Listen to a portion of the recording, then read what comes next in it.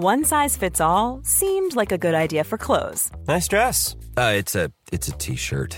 Until you tried it on. Same goes for your healthcare. That's why United Healthcare offers a variety of flexible, budget-friendly coverage for medical, vision, dental, and more. So whether you're between jobs, coming off a parent's plan, or even missed open enrollment, you can find the plan that fits you best. Find out more about United Healthcare coverage at uh1.com. That's uh1.com. Mom deserves the best, and there's no better place to shop for Mother's Day than Whole Foods Market. They're your destination for unbeatable savings, from premium gifts to show-stopping flowers and irresistible desserts. Start by saving 33% with Prime on all body care and candles. Then get a 15-stem bunch of tulips for just $9.99 each with Prime. Round out Mom's menu with festive rosé, irresistible berry chantilly cake, and more special treats. Come celebrate Mother's Day at Whole Foods Market. Hello, I'm Gary YouTube from Cultaholic Wrestling, once again joined by another Gary YouTube, and we're here to do the Mac Daddy, the Big Daddy, the grandest tier of them all. It's the entire AEW Dynamite / Rampage roster from 2021 heading into 2022. How are you feeling? Daunted. Daunted is the word for me. How are you feeling about it? Not too bad. Okay, not too bad right. at all. Thanks for asking. But we do have 84 wrestlers to get through today, and I've tried to keep to the people who have been featured on Rampage and Dynamite more so than not. So, for example, Aaron Solo is the first name you get to on the AEW roster page on their official website. I haven't included him because he's had 3 matches all year long. Joey Janela, much the same. 2 matches on Dynamite this year, none on Rampage. What can we say about that? So without any further ado, there are the rules. 84 wrestlers to go. Let's get cracking with the knack, and Sam, hit the intro.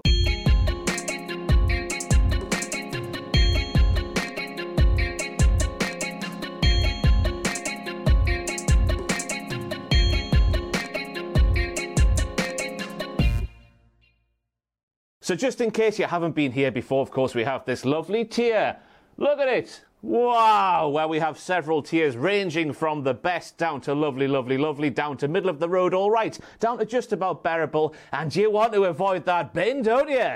Oh, you don't want to be in the bin. You don't want to be in the bin. And we're kicking things off with Alan Angels, of course, of the Dark Order. Arguably his biggest moment of 2021 came in that match, that loss, I should say, to Daniel Bryan in his hometown of home place of Georgia. Yeah. I don't know why they were in Georgia specifically. He had a great rematch, I would say, against Kenny Omega after that one that caused the internet to melt during lockdown because he lasted 5 minutes with Kenny Omega. This one went 8 minutes on Dynamite in November. Then we had a big, silly 16-man tag team match alongside Orange Cassidy as they toppled the HFO, and he spent much more of the rest of the year on Dark and Dark Elevation. So I reckon bottom 2 tiers, isn't it? Oh, I thought... Well, no, yeah, all right to bearable. All right to bearable, yeah. Sorry, I got too excited straight away. And I think for Alan 5 Angels, it's been all right. If it wasn't for the Omega stuff, I'd say bearable. But does the Omega stuff push him? It was another good match, ahead? wasn't it? And he always and he lost his mask this year, of course. I'm not entirely sure why, because I don't watch all of the Being the Elites. I'm sure it happened on there, but he's a fine-looking skater boy-looking man. He is, and with I his think, cap. And I think that generally the Dark Order have had a really good year character-wise. Yeah. So I think that might push him as well in all right territory. Let's put him in there, and we could always move him down, because that's the beauty of the tier list. If we fancy moving them, we can bloody well do that. And sticking with the Dark Order now, we have Alex Reynolds, who was mainly taking part in the big tag matches that the Dark Order got themselves involved in. The 16-man win of the HFO at the start of the year, as I mentioned just before. Fight for the Fall in the match with the entrances, you know what I'm talking about here, with Hangman and the Elite. A couple of tag team matches in the Hangman versus Elite storyline as well. That was towards the start of the year, and again, much of his stuff came on Dark and Dark Elevation, and he's such a sexy boy on Being the Elite. I watched a little bit this morning where he was sort of putting away the advances of Peter Avalon. They were sort of hugging, and it was lovely stuff. It was, yeah.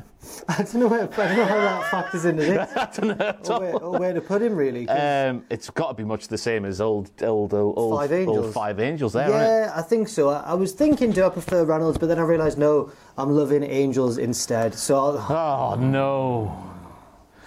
Oh, we'll let that one settle before moving on to Abaddon, who had one match on Dynamite this year, which was a big doozy. It was the AEW World title, where Shida defeated her back in January. 8 minutes, 27 seconds that match lasted for, which feels long for an Abaddon match.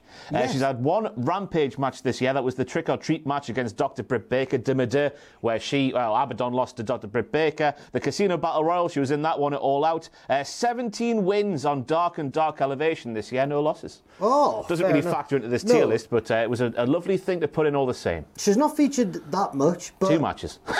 Was that it? Just those 2? On the weekly shows and then 1 pay-per-view appearance. Because the thing, I love that match with Britt Baker. Yeah. I thought it was really different. And despite being like the champion and the top dog of the women's division, Britt Baker wasn't afraid to sell fear. She was really scared of Abaddon, had to change her strategy to put her away. I really liked that match. So what was the other thing that she did? The other thing was, it was a title match against Shida back in January.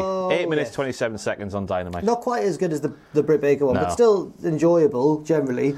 But she's done so little. It's fantastic to think that AEW just keep her locked away in a proverbial cupboard, not an actual cupboard, until Halloween comes around and then Trick or Treat Street Fight happens and then we have her coming out there being all scary bollocks and whatnot. Yeah. It's definitely got to be a tier below those 2 lads there because just because she's been featured less than those 2 have. But as you say, the Trick or Treat match was good, so that keeps her out the bin for me. Yeah, me too. Andrade El Idolo requested his release from WWE back in March after initially getting turned down, of course. I forgot about that point. They said no, and he said please, and they said yes on March the 21st. Then all the way through till June the 4th, that's not that far, Ross. On June the 4th, he made his AEW debut.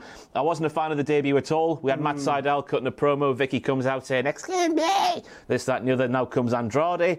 Didn't make him feel like a big-time star to me, just sort of going, oh, I want a match. Yeah. Me first feud, Matt Sydal, you'll do. Yeah, I don't know. It was one of those ones where you feel like AEW sometimes get the tone of their debut. Sometimes they get it spot on, like in All Out, obviously. Yeah. Sometimes with this, and also I think in the opposite way with Christian's debut, they get it a little bit wrong. Whereas Andrade should have felt bigger. Christian's was maybe overhyped a little bit. So yeah. Thanks, Tony. Yeah.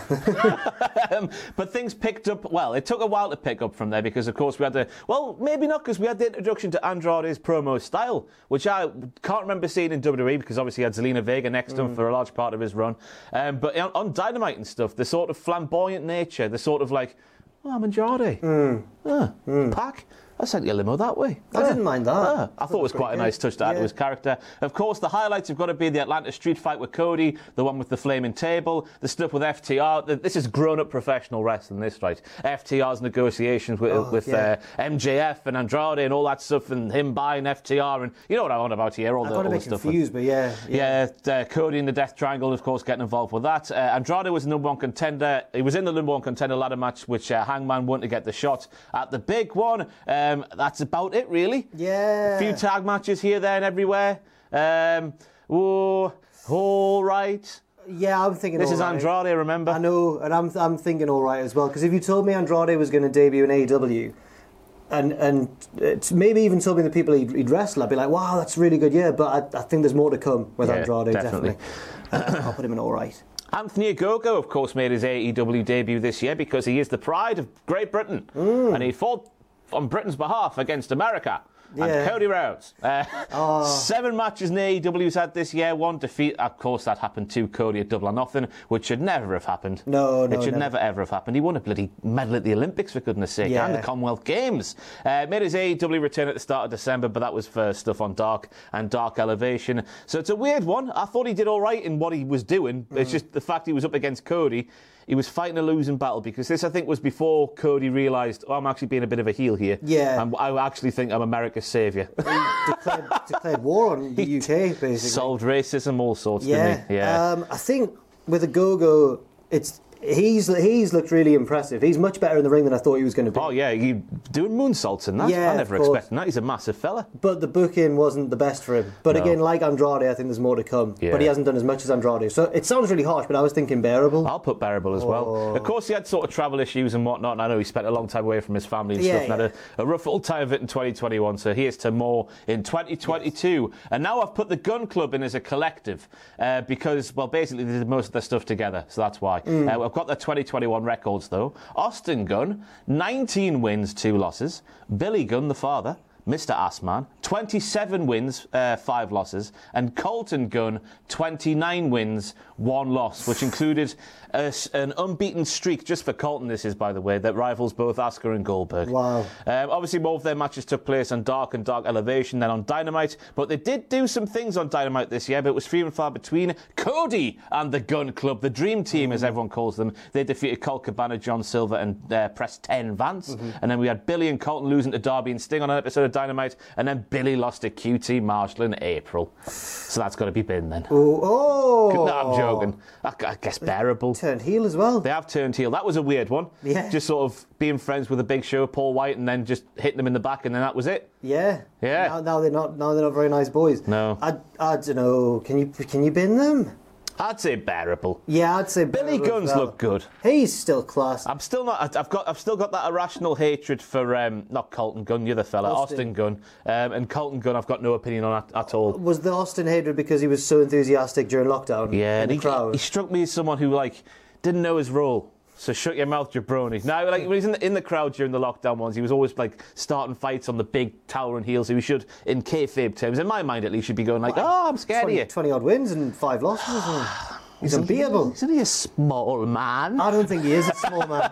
I think his dad's just massive. Yeah, I'm saying this having not really looked at the picture when he stood next to his dad, who I have seen in the flesh and who is my word, impossibly big. Anna Jay, back in February, she was set to compete in the Women's World Title Eliminator Tournament, but suffered a big old shoulder injury. Then that was it for just about all the year. September the 1st, she came back on Dynamite, saving Ty Conti from Penelope and the Bunny. She lost to Jamie Hayter in the TBS tournament. Then we had sort of tag team action with TJ, as they were known. TJ. Fight! And all that stuff. Yes. They beat the Bunny and Penelope on Dynamite in September. Anna Jay also took part in the Casino Battle Royal at All Out. TJ and Thunder Rosa defeated Dr. Britt Baker and friends.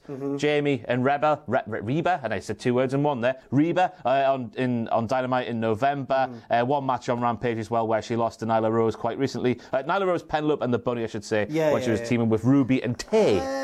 I think it's been hamstrung because of injury, hasn't it?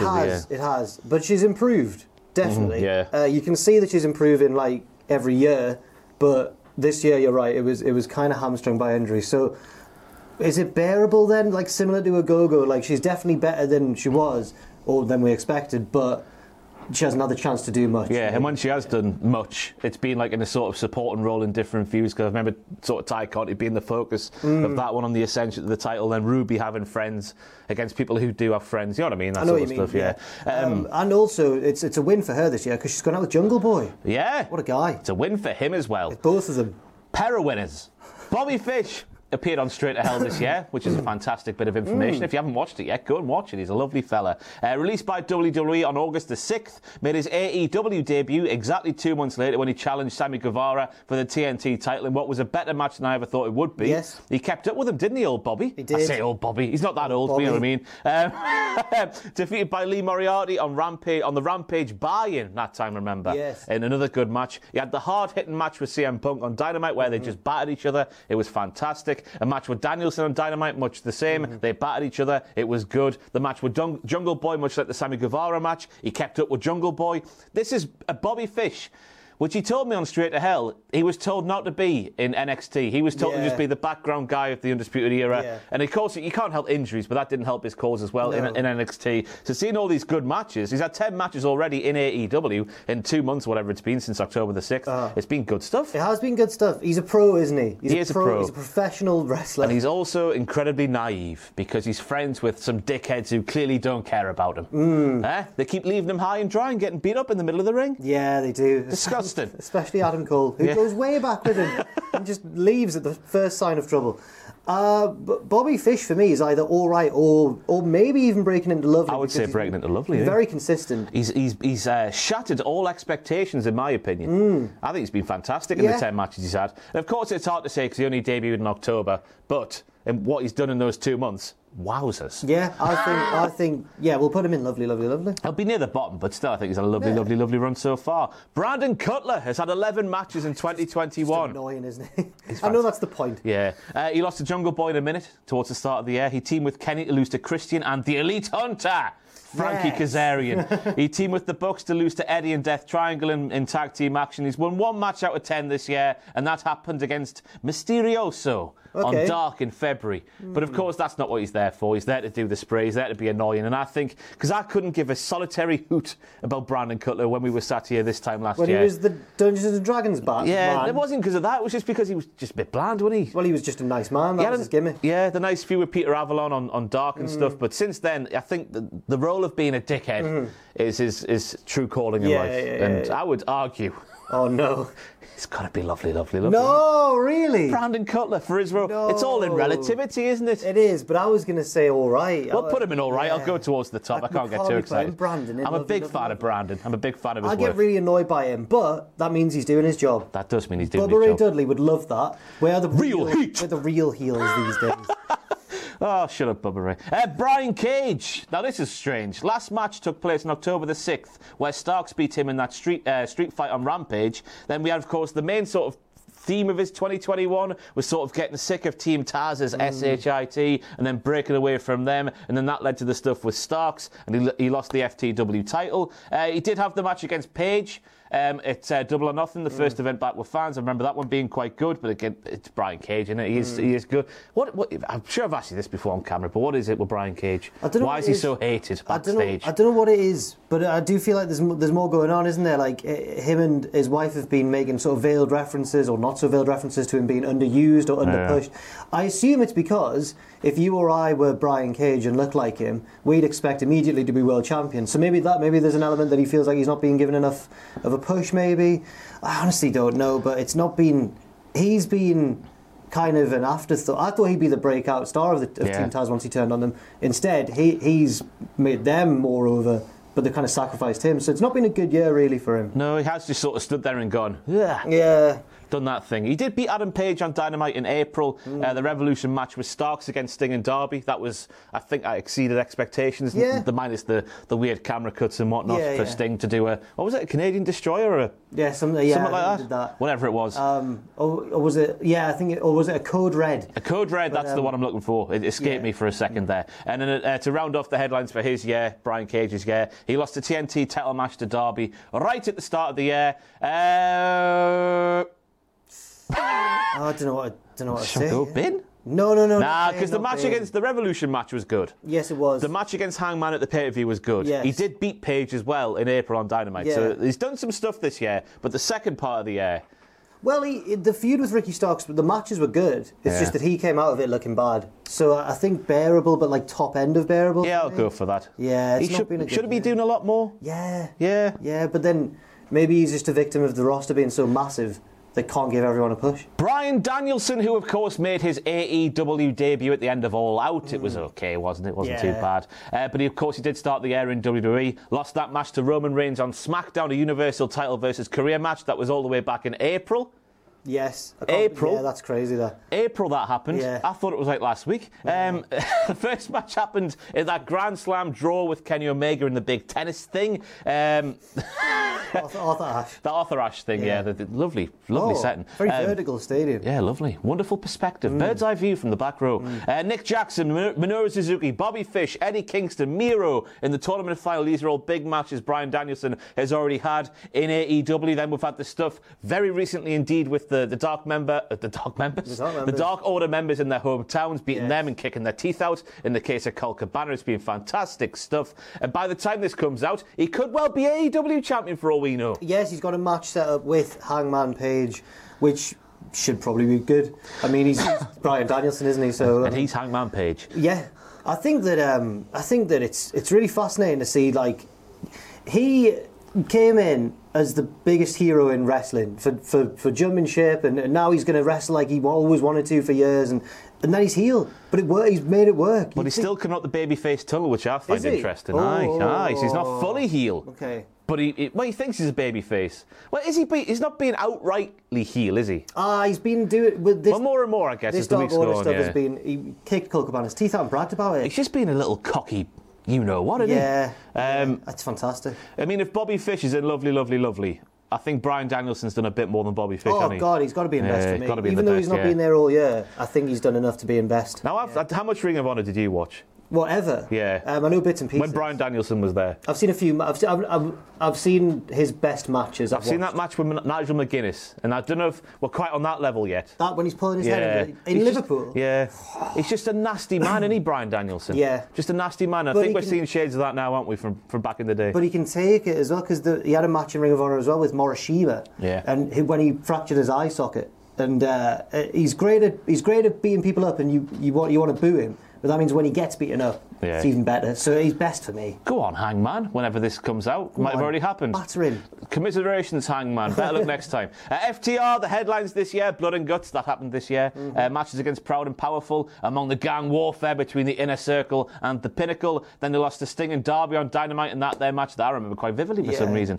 Winning the AAA Tag Team Championships from the Lucha Bros as Las Superanas. Yes. They're not piranhas.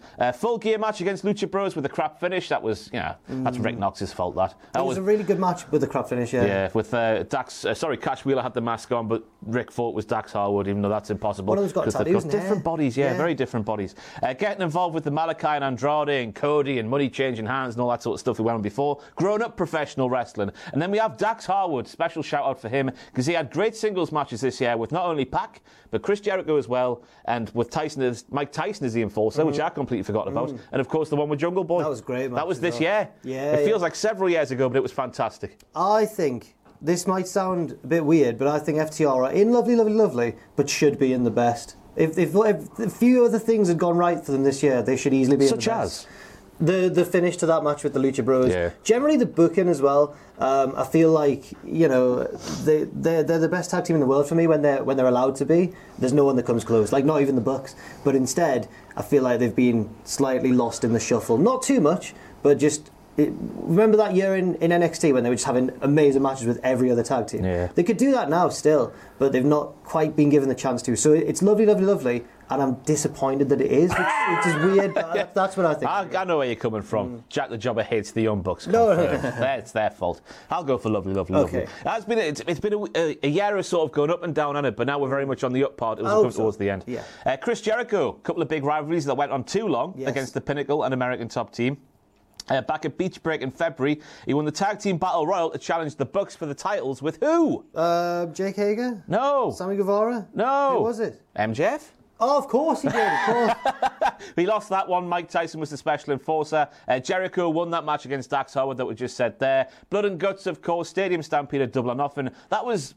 I can't remember what my feeling was at the time, but looking back, the stuff backstage with MJF and the American football coaches and all that sort of stuff and the staples, it was what it was. It was fun. It was weird. It went a bit too long, probably like all of Chris Jericho's stuff in AEW does at the moment. The Labours of Jericho was good with MJF, of course, bringing people like Nick Gage into the fold. Juventud Guerrera, people like that. That was good. He got the consolation goal in that feud because he lost everything, then won the final one, but he won the feud. Yeah. Remember that? That was a bit nonsensical.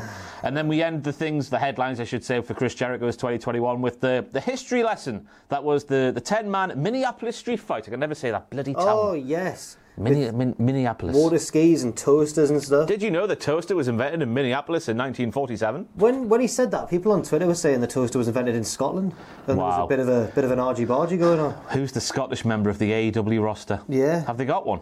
Not that I can think of. We need to have a custody of toaster match in 2021, surely. Who's like a Minnesotan with X-Pac. So I think that Jericho really this year should have not taken a step back because he can get anyone he wants over, but he should have actually lost to MJF in the end. Like, I hate that he got his win back over MJF. And they treated it as if he won the feud. And he obviously didn't. Got thrown off the top of a cage by him. No. For me, Jericho's year has been all right, but... Do you think? I'd say just about bearable. I would go as far as to say, right, on AEW, Chris Jericho has been a tad annoying.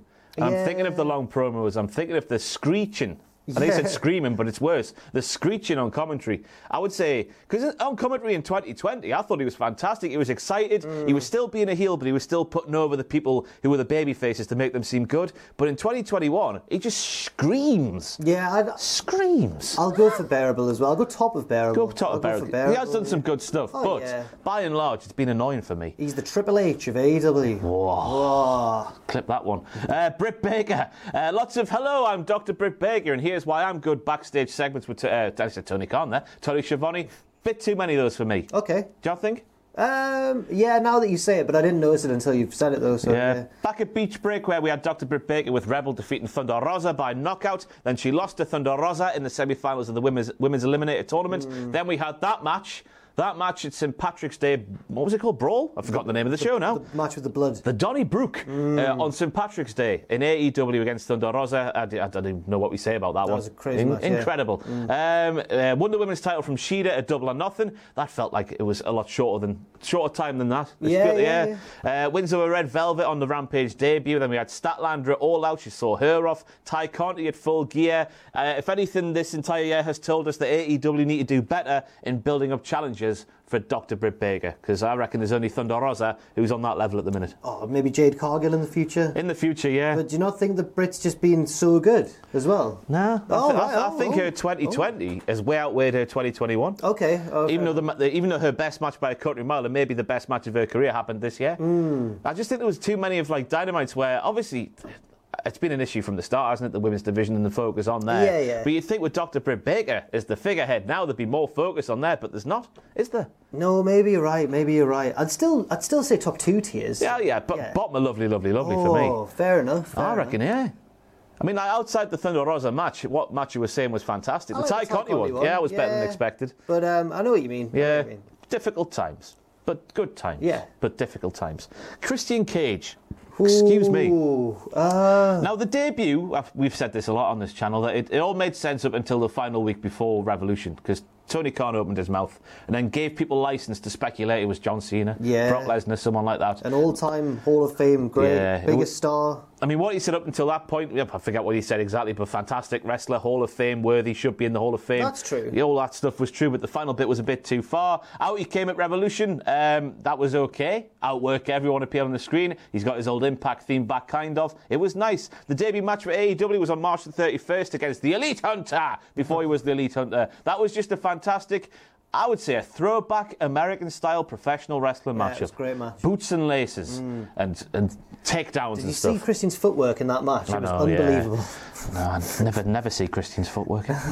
All the wrestlers say it's there, but I can never see it. Casino Battle Royal at Double or Nothing. I don't know if everyone was fearing the worst, but Christian, of course, the old-timer, got to the end against the young whippersnapper, Jungle Boy. I don't know if we're being conditioned like Pavlov's dogs by WWE, expecting Christian to win, but no, Christian did the right thing. Got eliminated Jungle Boy, and then went on to be his mentor with the other Jungle people. Yes, he did. Nice use of the old fella, I would say. I would say so as well. No, genuinely. Nice use of the old fella. 2 back-to-back title matches against Kenny Omega, of course. Fantastic. Won the Impact title, fantastic match. Then, to lose the AEW title match, he took a one-winged angel off the middle rope. Yeah. He shouldn't be doing that at his age. Oh, he's all right. And then to round off the headlines for Christian Cage in 2021, we had that crazy Donnybrook, I've used that word again, against the Bucks and Adam Cole at All Out Bay. Oh, that was the one. Jump off the thing. He did. Where the people walk through. That's the one where he really was Jungle Boy's mentor. It was in the story. He gave him the chair to end the match and stuff. I think after a difficult start, because everyone was too excited to find out who it was, and then went, oh, Christian. I think he's actually had a really nice year. I don't know where exactly in the top 2. I'd say second tier. Lovely. Go on then. That makes sense. Not more to come. I think he's been used just right at the moment. Yeah. Chuck Taylor, who I've put by himself because he started the year with a loss where he became Miro's butler. That was this year. Remember that one? Yes. Beach Break. Chuck and Orange ruined Penelope and Kip's wedding, where Chuck was the butler, Orange Cassidy was handcuffed. Or was it Chuck who was handcuffed? It was Chuck who was handcuffed, wasn't it? He got free and then blah, blah, blah, blah, blah, blah. Cake. Wrestling Redding. Wrestling wedding. It was a bit too predictable, that, for me. It was odd. You'd expect AEW to put a slightly postmodern twist on the old... What is the postmodern twist on the wrestling? I don't know. I thought maybe that instead of him being in the cake, he'd be... I don't know. I can't think of it. But it was just... The segment seemed to drag on for ages, and you knew that he was in the cake, Orange Cassidy. And then he was. Yeah. And I was like, right then. How WWE of you. It made me feel sorry for Kip Sabian and Penelope Ford. Yeah. I was like, they've ruined their wedding day. Yeah. It's sad. It is sad. The Arcade Anarchy match then happened, where if Chuck lost, he would become Miro's servant permanently, but he didn't. He won that one thanks to Chris Statlander. I'll keep talking like nothing's happened. Go on, then. what else happened then? Chaos. That became a thing in AEW. Oh, he's been chaos for life. I don't know if he's been chaos Not just the concept of chaos, but the actual factions sort of become a thing in AEW. And on a related note, Sue is an official member of Chaos. If you look on Wikipedia, go on the Sue. And then we sort of spent the rest of the year on Dark and Dark Elevation for Chuck Taylor. A few bits here and there, just sort of in a supporting role, being funny backstage at the side of the ring and whatnot. But the start of the year, he did some things. He did. I think, was it good? I always find him entertaining because he's funny. Yeah, he is funny. But I don't know if he's had the best year. Well, to be fair though, the Arcade Anarchy match was really, really good. Really enjoyed that. That was it though, wasn't it? Maybe, yeah. He didn't team with Ishii. That was Orange Cassidy, I think. Yeah. But did Chuck Taylor team with it? It doesn't matter. The Arcade Anarchy thing stands above everything else he did. Yeah. Bearable? All right, I was going to say. Bottom end of all right, I'll go for that. Go on then. When was the parking lot match with Santana and Ortiz? Was that was last 2020, year? yeah. Okay, right, I think it was on Dynamite in 2020, wasn't it? Fair enough. I thought that Matt Hardy versus Sammy Guevara's feud was this year until I did my last research, year? but it wasn't. Wow. That was last year. Now we have Cody Rhodes, Best. who started best. the year doing things with Shaq. That was this year. Team with Red Velvet in a loss to Shaq and Jade Cargill, which involved the spot where QT Marshall in real life lied to Shaq by saying, "Don't worry about the table bump off the apron to the really hard floor. We'll put some massive thick crash pads under there and you'll be completely fine." I'm sure Shaq was shocked and appalled. There's a tongue twister for you. When he landed on his back and it really, really hurt. So appalled that he disappeared. He disappeared. Yeah. I went back through that WTF Moments video the other day, just looking at it like Tony Schiavone goes backstage and went, "Well, we're here outside the ambulance where Shaq is." The door's shut, and then later in the show, he opens the door, nobody's there. Shaq literally disappears. Have you seen Shaq? If you have, let us know. Then we move. He's been doing punditry for the NBA. I think he is there. Okay. Revolution. Now this is where this was the straw that broke the camel's back. I should say. So the Shaq hit the fan. Yeah. Yes, because we had the face of the Revolution ladder match, but this is the match where Cody got injured. Oh, this. And we had, of course, this was back at Daly's place, so the stage was in the background of shot. And who was in the background of shot the entire time? It was Cody receiving medical treatment. You know, I've thought about this, and I've thought, why on earth? Because he must have known that he was in view of the camera. Oh, yeah, it's on purpose. It was a deliberate thing. And I thought, why would Cody do that? He must know that he's going to take attention away from everybody in the ring. And then the only reason I can think of is to try and make it seem like a real injury. But it didn't. It didn't make it seem that way. It just was like, I'm Cody Rhodes and I am the star. Yeah. I'm Triple H. I wish I was Triple H. And this is before it was deliberate as well, I think. Yeah, I think so. Yeah, this was before he realised, bloody hell, I'm being a dick. Let's lean into that a bit more. We had the feud with QT Marshall, which led to the Blood and Guts. He beat him at Blood and Guts, sorry. Then we had the match, the first match back with the crowd. Yeah. Was the strap thingy, wasn't it? The matches were okay, but I think they definitely overestimate QT's role as part of AEW, do you think? Yeah, I think as the so. leader of a faction against the star of the company, Cody Rhodes. Then he saw Anthony Ogogo. That feud wasn't ideal. And the concept of racism around Double or Nothing. And we had, of course, the weigh-in segment, which I've made one of my top 10 WTF moments for AEW in 2021. He's talked about it, hasn't he? Yeah. Was it on Roads to the Top? It was on Roads to the Top. Yes. Tony Khan sat backstage saying, "Get them wrap them the F up." Oh, my God. Wrap them up. He was getting angry backstage. Tony's braver than I thought backstage around all these big wrestlers. It was all Paul White's fault, though, because the scales were broken, yet Paul White didn't just... Because Cody was going 218, 218, just say 218. And Paul White was trying to say, let's try and get it working. No more BS himself. Road Rager, that was the match where he beat QT Marshall in a South Beach strap match. What's the difference? I've got no idea. It's in Miami. Yeah. It's the only thing. Welcome to Miami. Malachi Black then arrived in AEW. Fantastic debut. We had the losses in quick fashion, which was fantastic. Then he had to ruin it again. But this was in the period of time where I think he knew what he was doing. Yeah. He put his boots in the centre of the ring to make a big hoo-ha about much about nothing. The loss again at Grand Slam. Then he beat Black on Dynamite. But he did so in a cheap way, didn't he? It was a bit... should have just lost again. Then we had the stuff of Full Gear with the team of Pac and Cody defeating Black and Andrade, which I didn't see. Cody really knew what he was doing. Yeah, definitely, he blind tag himself in when everyone wanted Pac to wrestle and stuff, And now he's going way too far. Is he going way too far? Nah, he's still... He's... Well, as far as I can remember, the last thing we saw before this was him challenging Sammy Guevara and saying... from one good guy to another. I'd love to have a match with you. Fainted to go in the heel tunnel and turn around. That was a bit too far for me. Bit too much on the nose. But I liked his good luck, kid. And then to round off the headlines for Cody in 2021, I guess we've got to say the Atlanta Street Fight as well. And yes, that is Cody's year. And he also had a baby child. Yeah, was that this year? Yeah, that was this year, I think. Liberty. Wow. Go on, Liberty. I don't know where to put him here. I think we can't put it too high because it was so annoying for large parts. Yeah. Since he's realised what he was doing, because there was definitely, this isn't just us speaking bollocks, he definitely thought he was America's hero for the longest time and then realised the crowd weren't on side with him and then changed it accordingly. No, when he's changed it accordingly, it's been good, but before then it was painful. Yeah, we can't put it too high, but I feel like we can't put it too low either because somewhere in the Malachi Black feud, I remember being part of a presser where everyone was asking him questions and he was saying like, I'm never going to turn now, like this is it. Some people, he used like Luke Skywalker as an analogy. He was like, this is Luke Skywalker versus Darth Vader and I'm a Luke guy. I love the good guys and all that sort of stuff. And I thought, that's a bit too ham-fisted that. And it turns out that probably was when he was actually trying to do it on purpose. So I'd think split the difference and go all right. Yeah, well, I'll go towards the top of all right. If we're putting Andrade in, all right. Yeah. Definitely. And the matches have been good. Yeah.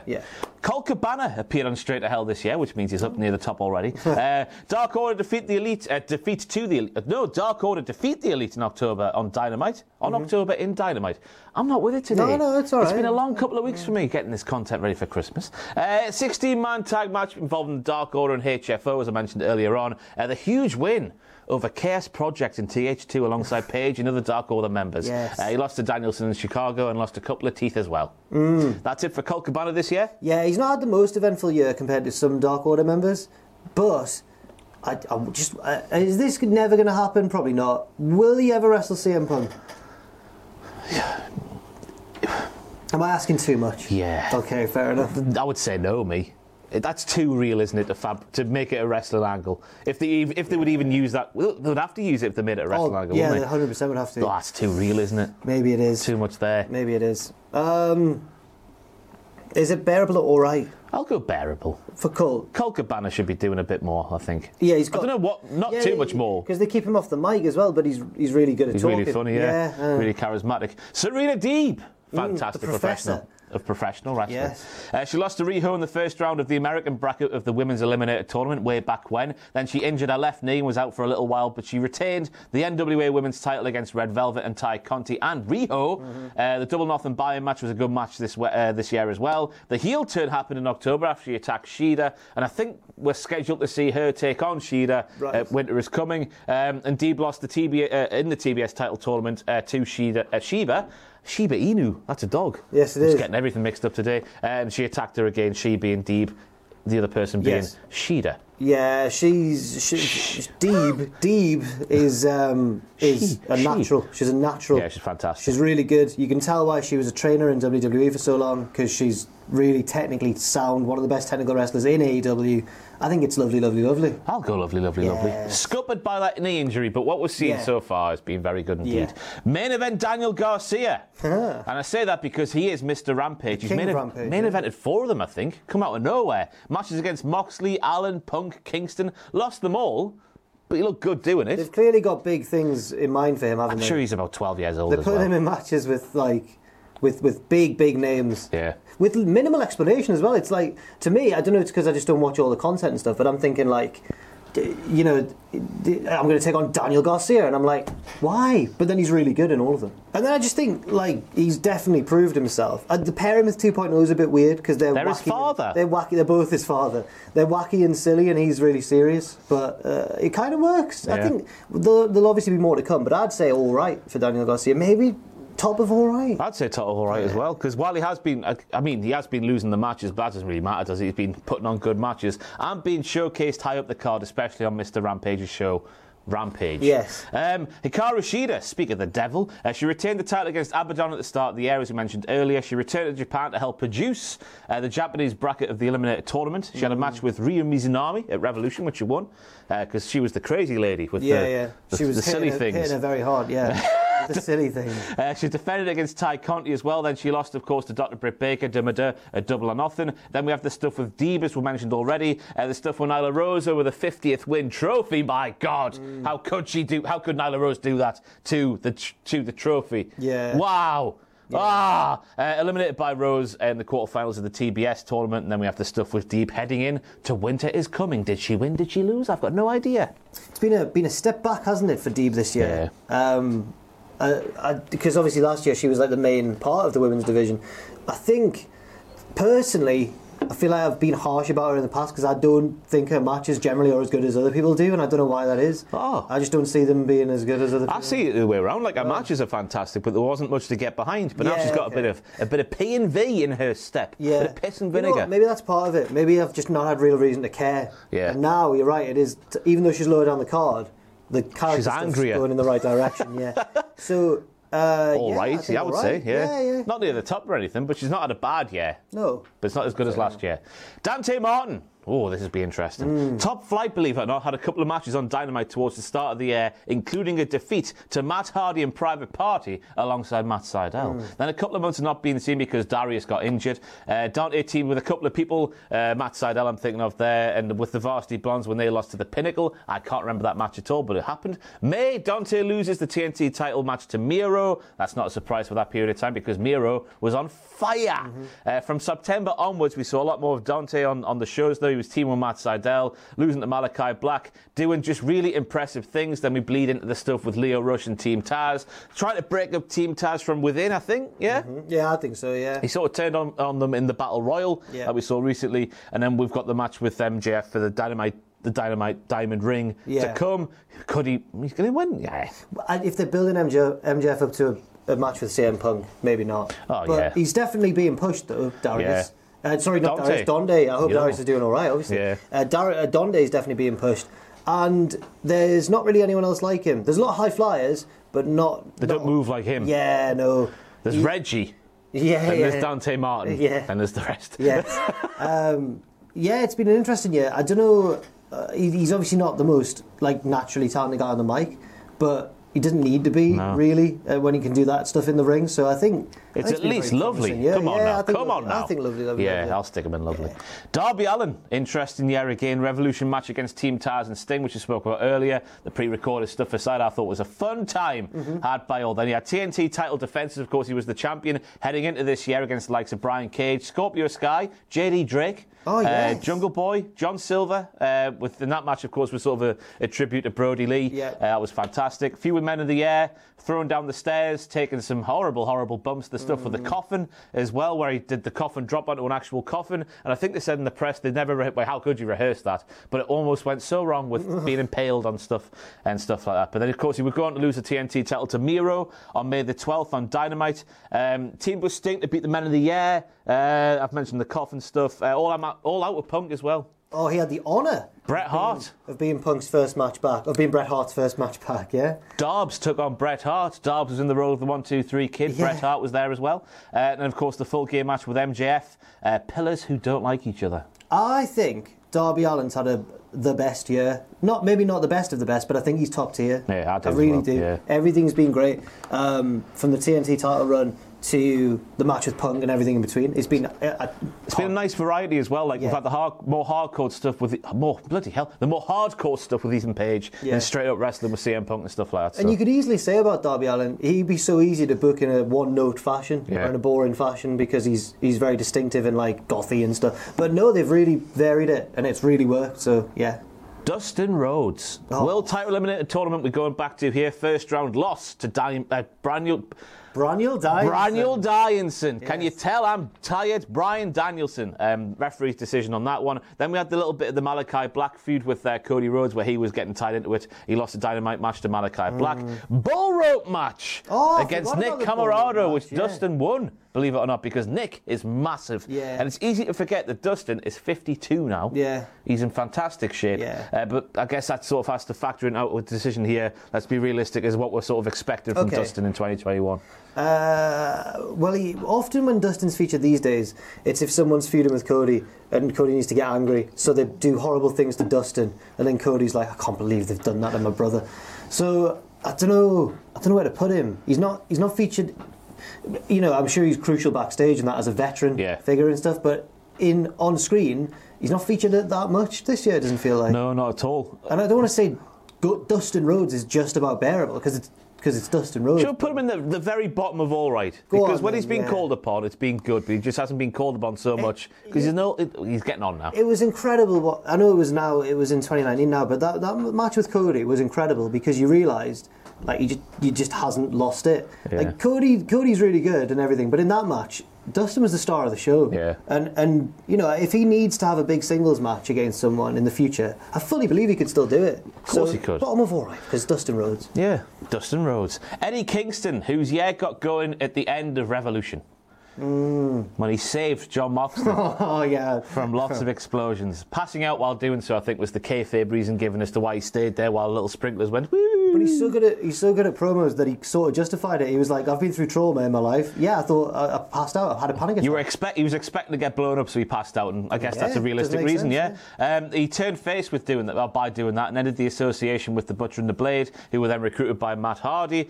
Mox and Kingston had the first I guess it was the first proper entrance back, wasn't it? With fans, a Double or Nothing, through the crowd. Shoes everywhere, all that sort of stuff. They lost to the Bucks at that event, though, but that was a fantastic match. Eddie then aligned with Penta again to take on the Bucks, while Moxley took a bit of time off for the birth of his child. The Street Fight at Road Rager was also good. Then we had the All Out match with Miro for the TNT title, and the birth of D's Nuts. That's a T-shirt you can buy now, thanks to Eddie Kingston. The semi-finals of the World Title Eliminated Tournament he got to against Danielson, which was good again. Yeah. The match with CM Punk, one of the matches of the year at Full Gear. And then obviously his work on Dark Elevation as well. I guess we should mention it now. On commentary has been good as well, by all accounts. I've not seen it, but there we go. And now he's... is he feuding with 2.0 now? 2.0, yeah. Taking a bit of a step down the card, but I've got no doubt he'll return to prominence once again. Absolutely. I think he belongs in the best. Yeah. Yeah. Promos, wrestling, everything being fantastic, yeah. What a guy. And the stuff for the Players Tribune as well. That was a great Got to mention that as well. Yeah, great interview. Because that happened on Rampage. Ethan Page, he debuted as the mystery entrant in the Face of the Revolution ladder match, and he lost and didn't really do anything. It was an auspicious debut. Yeah. Men of the Air formed, and then he had the feud with Sting and Darby, throwing Darby down the stairs, the coffin match, the loss of Double or Nothing, of course. Then Dan Lambert arrived on the scene, and Ethan Page and Scorpio Sky both joined kind of America's top team. All that stuff was good, but it wasn't really about Ethan Page. It was all about Jericho versus Lambert and how they were doing back and forth on the mic. TNT title match against Sammy Guevara is the other headline of the year, which of course he lost. Weird first year. For me, whenever Ethan Page has had a chance to stand out on his own, like against Darby, he's really done well.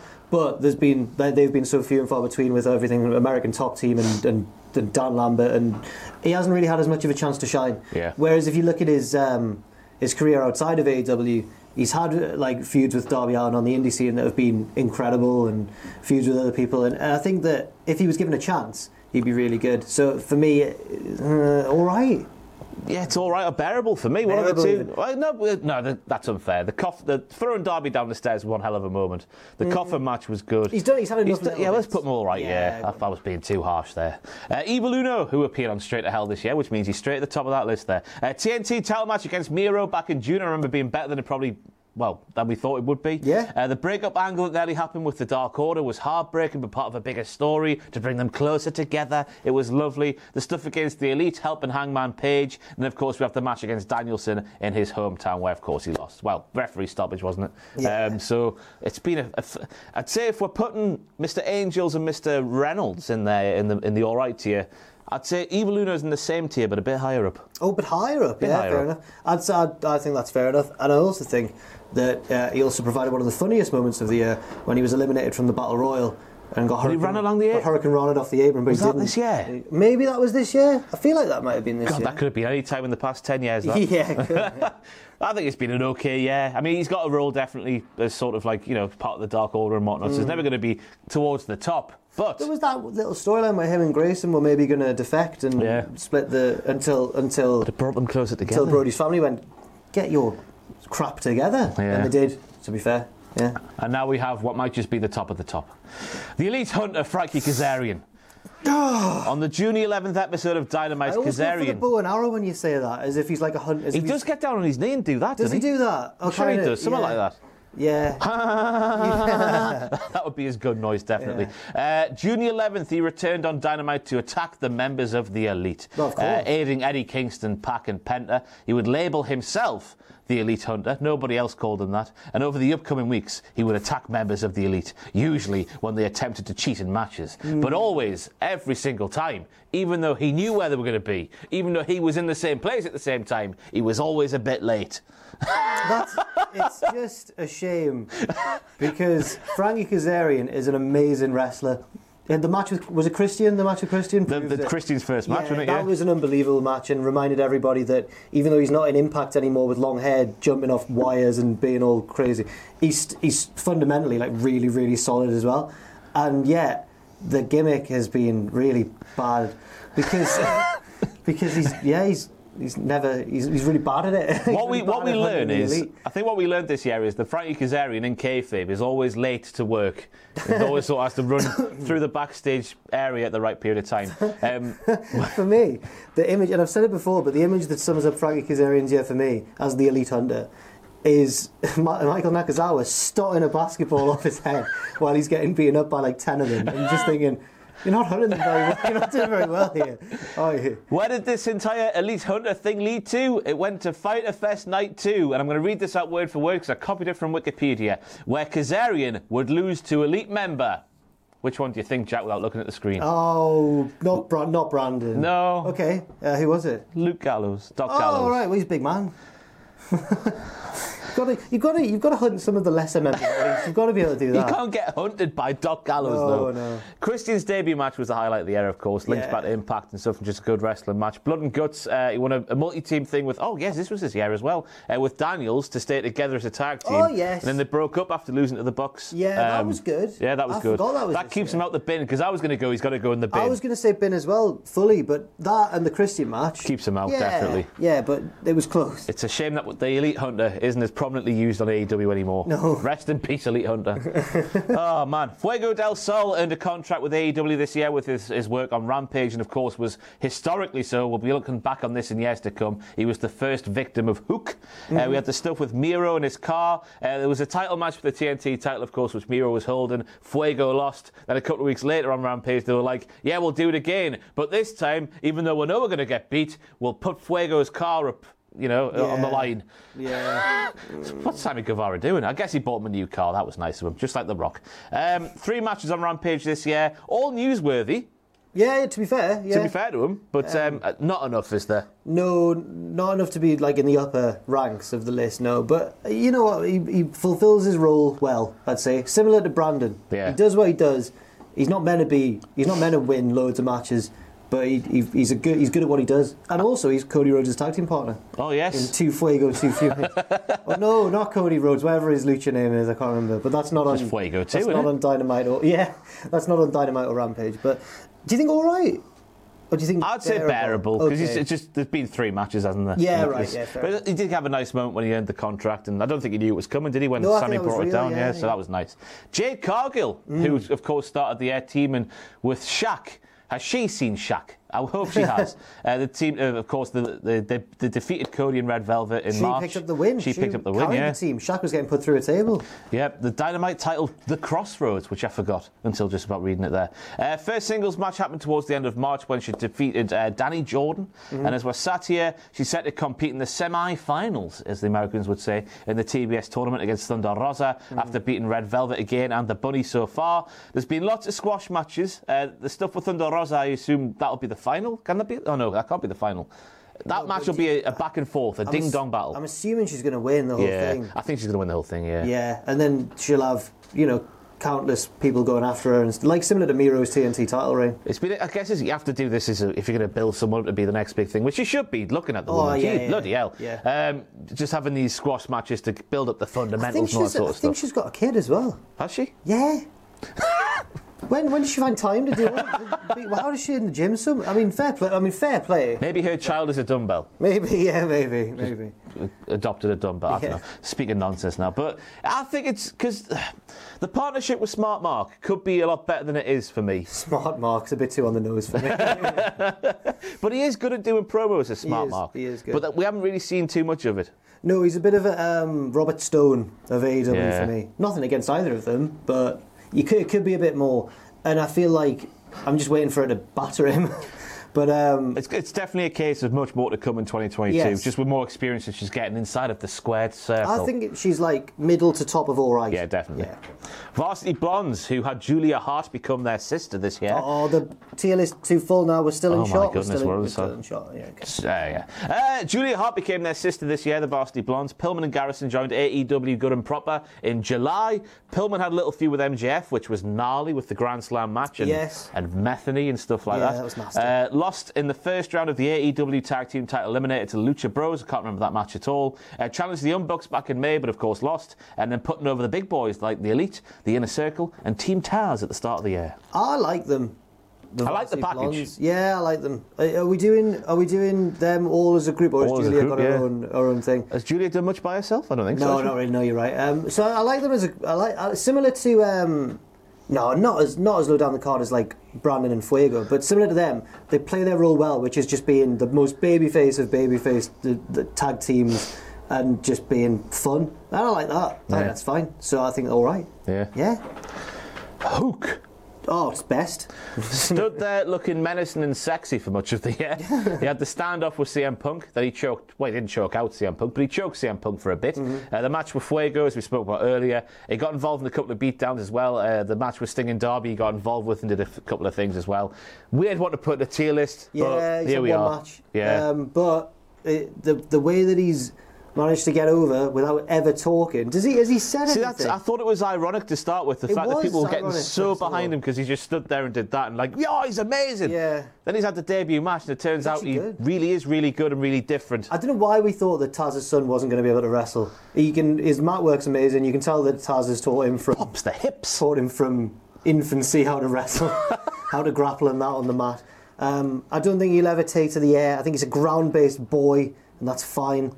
He's got something about him, even though he's really done not that much. No. I think he's all right. I think he's got to be. We'll put him in all right, just for the fact that we can't put him too high because he's not done too much in the wrestling by himself this year. He's got a presence about him. Yeah. And you don't have to be good on the mic. I'm assuming they don't let him talk because he's not that good on the mic. But maybe. But you don't have to be good on the mic to be charismatic. Jeff Hardy, for example. There we go. Yeah. Private Party, 7 matches on Dynamite this year, which I thought was a shocking statistic. Yeah, that is. When you think back to 2019, especially in 2020.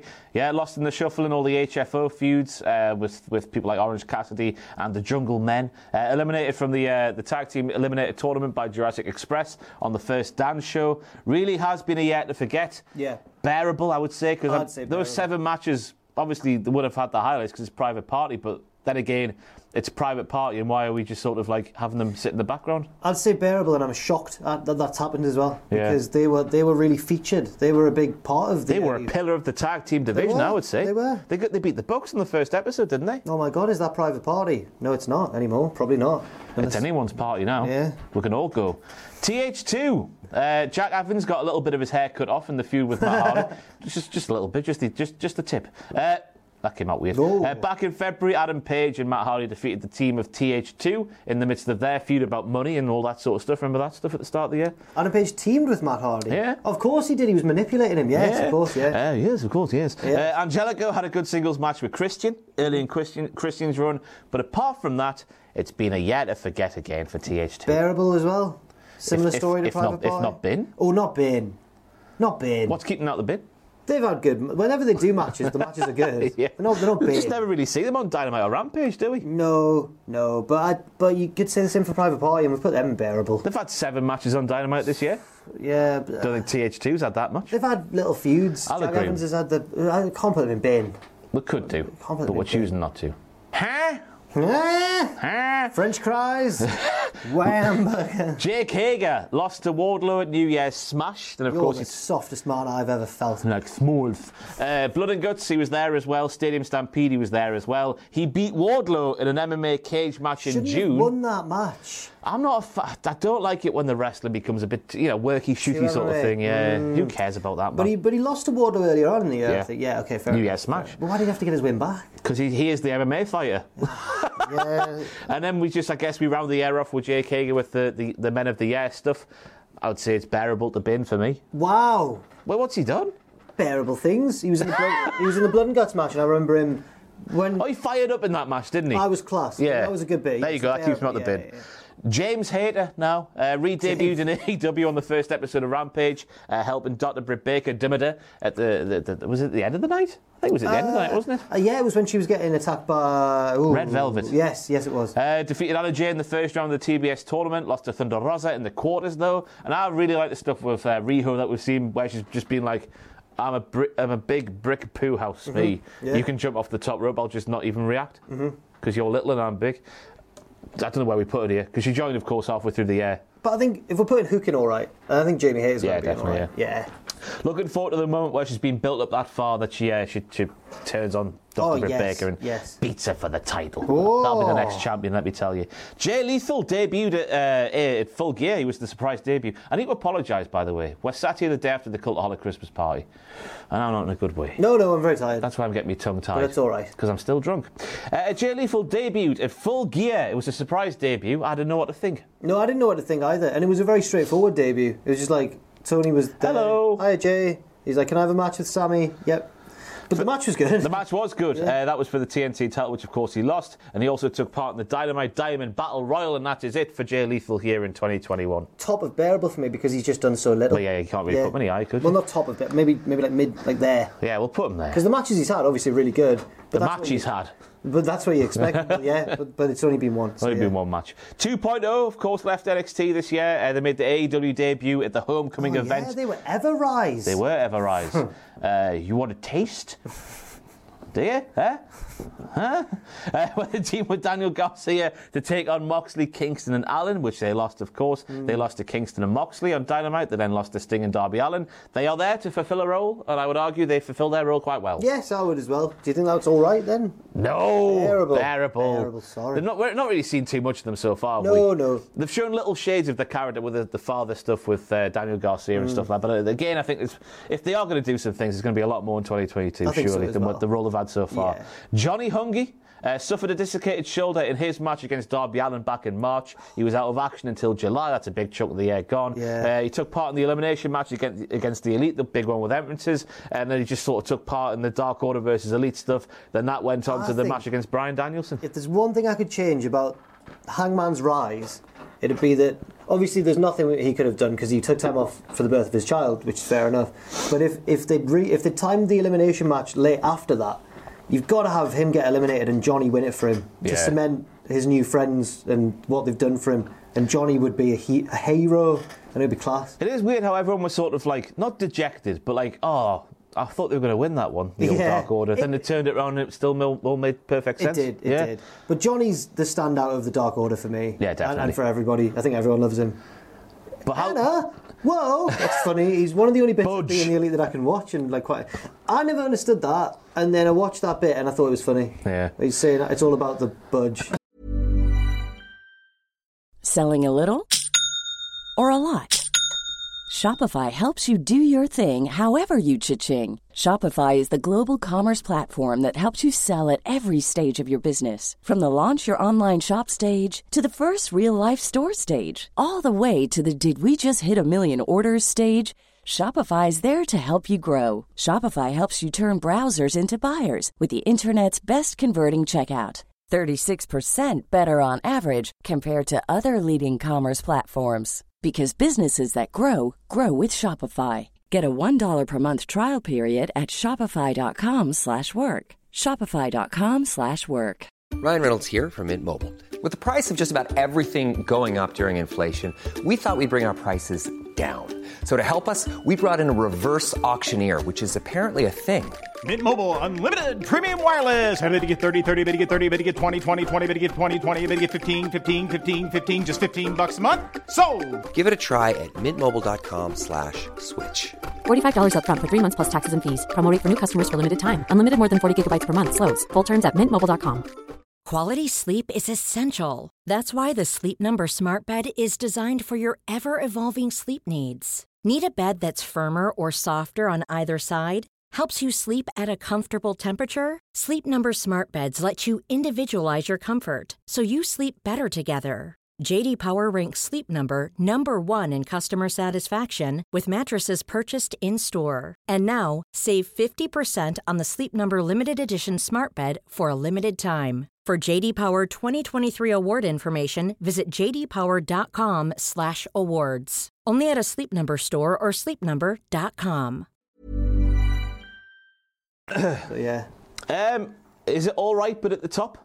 I was gonna say, does he just break through into Lovely because he's just so adorable? I don't know if he's done that much, Fair has he? enough. No, yeah, you're right. I'd say all right, but towards the top. Have we put Alan and John? Alan, yeah. Yeah, Alan and Reynolds. Alex Reynolds. Alex Reynolds and Johnny Alan Five Angels. Alan Five Angels. I think we put them a bit too high, haven't we? Should have moved them to Bearable. Yeah. Oh. Just when you look at what Hungy's done compared to... Maybe? Bottom all right? I don't know. He feels like he's done more than the other two. Oh, yeah, okay, fair enough. He had the promos with Kenny Omega. He did. So that's what puts him above that. Next up, we have Jon Moxley, first and foremost. Hope he's doing all right after he's taken his little break from the professional wrestling. He lost, of course, the big one, the big title at the arse end of 2020. Then he had the exploding barbed wire death match with Kenny Omega. Where's Marvez? Hang on. Obviously investigating. Where's he been? He's been investigating where Shaq is. All that angle reminds me of now when Omega walked out last year with the belt, is Marvez appearing from behind the truck as he's about to leave. And now Marvez isn't on. I'm so angry. He was good, he was. Turning up at people's houses. I hope he comes on the golf course. On the golf course. I hope he comes back. He can sniff a story, can Alex Marvez? Yes, he can. The exploding barbed wire death match, that was a thing this year. The double or nothing match with the Bucks alongside Eddie Kingston with the shoes and whatnot. And he seemed to upset the nation of Japan because he fought with Kojima, Suzuki. Yuji Nagata. Nagata as well. That was the match, by the way. That they played the wrong or the original Wild Thing, and he literally said "What the f" when started playing at the end. I don't know if that's is it that way or that way? I'm not sure. I suppose it depends whether you're left or right-handed. Flute. I would think recorder. If you hold a guitar like that, if you're right-handed. Maybe the flute's also up there. I don't know. Where are we going to now? We've upset the nation of Japan. He was involved in the number one contenders match. No, we haven't done that. Jon Moxley did. The number one contenders match with Hangman, Lights Out, Eddie Kingston and Jon Moxley defeat Suzuki Gun. Mm-hmm. Remember that one? That was good. IWGP United States title defences happened on Dynamite as well. The Texas Death match against Lance Archer, which was fantastic. Also, he lost that one. He knew to, like in a Rock Hogan way, he knew to read the situation and heal it up. Because Lance was in Texas and everyone wanted to win. And he won the match, did Lance? So that was good for him. Defence against Carl Anderson before that, and then Nagata, as Jack said earlier, that was another one on AEW. No, it's fine. Okay. It's fine. You say what you like. He was just getting going in the AEW title eliminator tournament in October before, of course, he pulled out to take his break to go to rehab. Yes. So it's been a solid year for Jon Moxley. I reckon he's definitely in Lovely. Yeah. And then in doing the right thing, he sort of stopped himself from getting in top tier, but it's important that he... Damn him. No, I don't think... But I think Lovely, even if he's missed a bit of the year. Yeah. It's just a shame the big moment like the exploding barbed wire death match. Yeah. That's out of his hands what the fireworks do. And it's just a shame that sort of tarnishes him, even though he I've didn't not put watched that for a while. I just see that. Really bad. Jungle Boy became the first AEW wrestler this year to compete in 100 matches. Wow. Singles match with Dax the Axe was absolutely fantastic. That was all the way back in January, by the way. Was it? Yes, it was. No. Yes, it was. TNT title match against Darby was also good because they are the pillars, and I've written down here, all pillar, no filler. Really got going at Double or Nothing when he took part in the Casino Battle Royal because he really did die down for a bit. Yeah. And then sort of didn't come out of nowhere, but was kind of out of nowhere to win that battle royal with Last Eliminating Christian. Then he challenged Kenny Omega back in June. That was a hell of a day for him. Was it that day where he had that match and then sort of went public with his relationship with Anna Jay? Yeah, what a day. Wow, yeah. What a day in the history of Jungle Boy. Jungle Boy Luchasaurus had a shot at the Young Bucks, but of course they lost that one too. Yeah. Lost in the finals of the Eliminated Tournament to the Lucha Bros. That was a good match as well.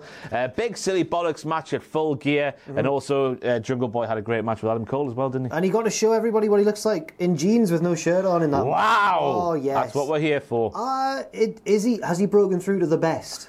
Or is he top of Lovely? For me, it's one or the other. I'll put him in the best. Go on. If we're putting Christian in Lovely, I would put Jungle Boy's 2021 in the best. Yes. Was this his breakout year? No, there's more to come. There is more to come from Yeah, Jungle there's definitely more to come. Kenneth Omega, of course, headed into 2021 as AEW World Champion after that big win over Jonathan Moxley. Then we had the Exploding Barbed Wire Death Match, was, I guess, the biggest headline of Kenny Omega's early 2021, and that's where 69Me Don was born out of. That's where the real explosion happened, right in their trousers. Kenny Omega only had 22 matches in all of 2021 for AEW. Really? I find that a shocking statistic. The highlights from those matches, of course, include the likes of New Year's Smash against Rey Fenix. That was amazing. Falls Count Anywhere. We had the tag team of Kenny Omega and Kenta. Remember him defeating Jon Moxley and Lance Archer. The three-way Double or Nothing, that was proper exciting stuff. Jungle Boy on Dynamite, Jungle Boy's Day of His Life. Matches against Christian Cage as well, the two title matches. The big elimination match against the Dark Order with the entrances. Time limit draw with Danielson at Grand Slam. And then finally, he played his part wonderfully in Hangman Page, taking the title from him. It's been a top-tier year for Kenny Omega. It has. And I don't know what else you say. I can't argue with any of that. You could say that, I've put him in just about bearable. No, you could argue that the explosion was really embarrassing and everything, but it's not enough to knock him off the top tier. And I guess we should say fair play to them for trying to work it into a story. I guess with the whole, Kenny Omega's not very good at doing exploding barbed wire death. They tried their best. He built it on the cheap. I'm not sure it quite worked because surely Eddie Kingston, upon realising, would go, it's not even that well. But at least they tried. Yeah. Lance Archer next up, who hasn't been seen since that awful sort of, I don't want to call it a botch, just a sort of moonsault that went wrong. Oh, yeah, I forgot about that. He sort of landed on his head in the match against Eddie Kingston in the title eliminator tournament back in October. I can't believe that was in October.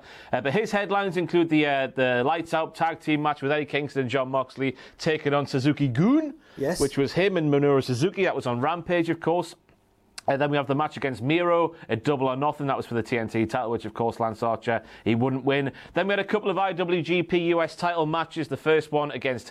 the first one would be against Jon Moxley, which he won, of course, the Texas Death Match that we spoke about earlier on. Hikuleo, is that how you say it? He defended against him. He's a very tall man. He's a very tall man. Falls Count Anywhere, I've just said that, haven't I, for the Kenny Omega point with Kenta. And then the big feud, well, it wasn't a big feud, but it had a sort of a feud with Kingston at the start of the year. I'd say lovely, I was thinking that as well. Yeah, he has, especially with the title win. That was his biggest moment, probably.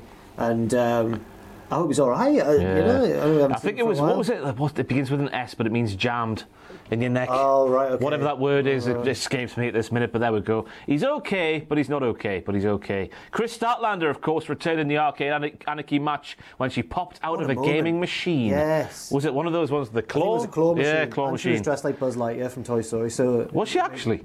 I think so. Bloody hell. Maybe I've made that up. Attention to detail, just like Malachi Black. No, I'm not sure. No, I might be thinking of Alexa Bliss because she's definitely dressed as Buzz Lightyear before. Two very different wrestlers there, Alexa Bliss and Kris Statlander. All out, though, we go to the AEW Women's World Title match between Dr. Britt Baker Demadeur. She defeated Kris Statlander.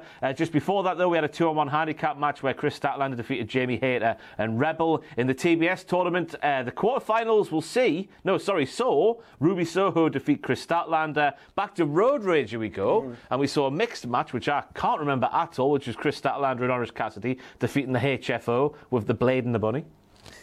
It rings a bell, but I can't remember what happened in the match. And that's just about it for Kris Statlander's headlines. A hard one to judge because, of course, she didn't miss too much of the year through injury, but since she did come back, it's been a bit underwhelming, hasn't it? It's Kris Statlander. I know. I was thinking top end of all right-ish. Like around in all right, I think. I reckon we go a bit lower, just about bearable. No. Think about when that Arcade Anarchy match was and how good Kris Statlander is. Yeah. There must be a reason that I don't know about, but there we go. I feel like her injury just came about at a terrible time. Yeah. I'd argue that if she wasn't injured, she might have been on course to become champion. Yeah, she was in a couple of title matches in 2020, wasn't she? Maybe it is bearable then. I'll put it top of bearable. Though. It's all in relativity, isn't it? We're not saying that, for example, Daniel Garcia is better than Kris Statlander. We're just saying in relativity, his year's been all right, her year's been just about bearable. Yeah, although some people might argue that it's all opinions. It's all opinions. They're all smelly. Lio Rush was the Joker in the Casino Battle Royal at Double or Nothing, of course, but he was eliminated by Matt Hardy and Private Party in double quick fashion in a really non-event of a debut, if that makes any sense. Yeah.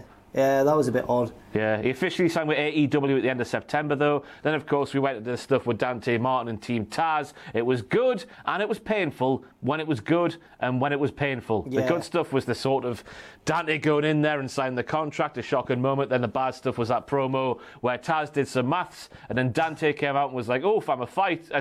Leo came out and was like, oof, I'm a fighter. Yeah. And you said, if Dante's got a 100% chance of winning, means I've got no chance of winning, but I'm Leo Rush and I'm a fighter. Yeah. Painful But segment. then once he gets in the ring, you forget all that because he's really good. He did come to collect, that's what he does. Yes. 5 matches in AEW this year, 3 on Dynamite. Leo and Dante defeated The Acclaimed, and then Lee Moriarty and Matt Sydal, and then he was also in the Dynamite Diamond Battle Royal. But has he done enough to get into all right? I don't know. Because he is really good in the ring. He's only been there since September and he's had 5 matches. But it's been more about the storyline, hasn't it? Because there was that little sprinkling in where Tony Khan apparently had taken him under his wing because he made a match on one show, didn't he? Yeah. And everyone's like, why can you do that? And then he got explained, I don't know who explained it, but somebody on the show did, that he's been taken under his wing by Tony Khan for business practices and bollocks like that. Oh, I'm really torn between those two tiers, bearable and all right. I'd say very bottom of all right for him. He's been there since September. The debut was nothing, but I guess he was just told to do what he was doing. But in the ring, though, can't take my eyes off him. Oh, it's fantastic. It's just too good to be true. Yeah. Luchasaurus, shooting star press off the stage at Full Gear by God. Do you need to say any more than that? I don't think we do. No, he's had a title shot against the Young Bucks when they were champions with Jungle Boy, which they didn't win, of course. Jungle Boy and Luchasaurus also lost in the finals of the Tag Eliminator to the Lucha Bros, Mexicans. Big multi-man match. Yeah, that was a good match. A few big multi-man matches on Dynamite. We had the Jungle Men with Christian, of course, taking on the likes of the Elite and 2.0 and the HFO and the Acclaimed and stuff like that. And I guess the match with FTR and Tully, where Marco was the Tully of the other team, if that makes any sense, of the Jungle Men. That was all right as well. It's weird, isn't it? Because you look at Luchasaurus when he gets going, and there's no one like him in AEW. I feel like we're still waiting for for them to realise his potential. Yeah. For them to be like, oh, hang on.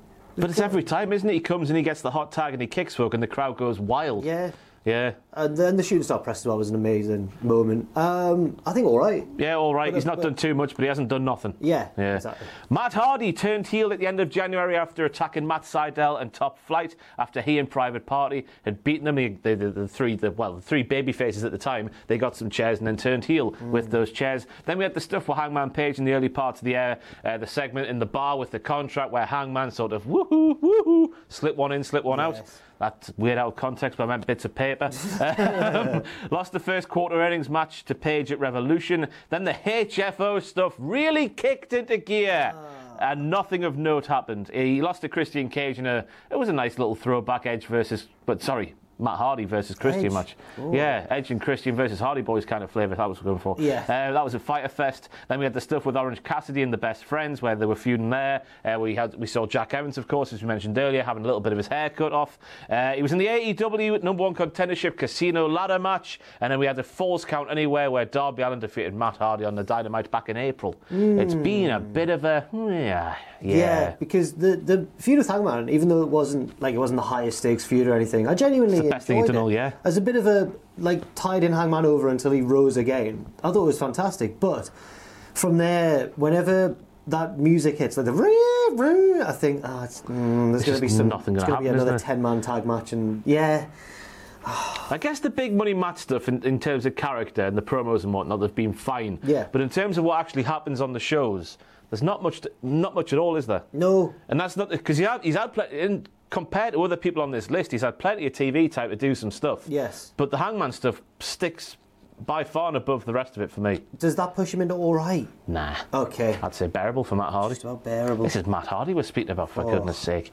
Young Bucks, night one of New Year's Smashes where they threw up the "Too Sweet Me Bro" with Omega and the Good Brothers, and we thought, oh no, those wholesome Christian boys, they're not wholesome Christian boys anymore. It feels like they've been heel forever. Night one of New Year's Smash. Right. But they didn't turn heel immediately, did they? Because they were sort of like, oh, we like you, Kenny Omega, but we don't like you, Don Callis, you dirty man. They should have turned heel immediately. Yeah, this went on till April. Yeah. From January till April, they were sort of like, will we, won't we, will we, won't we, but then they did. They joined the Kenny Kenny Omega, of course, and the Good Brothers to make the Super Elite and cemented their heel turn by removing Rey Fenix's mask. Rey Fenix's mask. This hangover's terrible. Rey Fenix's mask in a match against the Death Triangle. Then you look at the headlines in terms of matches: the Steel Cage match against the Lucha Bros at All Out, many people's match of the year, Full Gear Falls Count Anywhere match against the Jungle People, Luchasaurus doing a shooting star press, the huge match against the Dark Order with the entrances, the sleeper I've written down here because it was a sleeper street fight against Penta and Eddie. Oh, yes. That kicked off at Dynamite one time. Double or Nothing against Eddie and Moxley, that was a good match as well. Then, of course, they retired SCU as well. So I would say it's been a top tier. Would you say top tier? Would you not? Probably. I was wondering whether they'd be top of lovely or get into the top tier. And this year, which is going to change your mind, I know it is, it's going to cement the fact they have had a top tier. Yeah, this is when we got the Baywatch. Yeah, it's top tier, yeah. We'll come and save you, Father! While Chris Jericho and MJF were making Daddy Buck bleed. Yes. Papa Buck. Matt Sydal signed with AEW officially towards the end of 2020. Then he lost to Cody Rhodes at New Year's Smash. He turned heel after losing to Matt Hardy in Private Party. Turned heel? Wait, that weird heel that he does, like psychological. Ooh, yeah. You know what I mean? Lost to FTR with his brother. His brother's made a fair splash in AEW this year. Lost to Kenny Omega in a World Title Eliminator in March. Lost to the Bucks with his brother again. I think it was a tag team eliminator in April. He then lost a singles match to Christian Cage in May. This is like a Craig David song, this, but with months. He beat Dante Martin on Dynamite in June, so all those losses, and he's got a win. Then he lost to Andrade in Andrade's first match in the company. Then he had a few more defeats against various tag teams while teaming with Dante Martin. Then a pair of defeats to CM Punk and to Dante on Rampage. Those are his only 2 matches on Rampage so far. Lots of defeats. 1 win. I feel like he's done his job, but it hasn't been the best year for him. And that's a weird thing to put in this tier, isn't it? Because he's been good, hasn't he? Yeah, he has. And he's been booked to lose and make other people look better. Which he's done. Which he has done. But selfless. He hasn't won. So and it's all about winning. So is he bearable? Or is he all right? Should we go all right? Because he's done his job. Yeah. Yeah. I mean, they've all done their job. They have, but he's a prime example of like selfless. Yeah, the booking hasn't helped him, but he's still been good. The Acclaimed. That's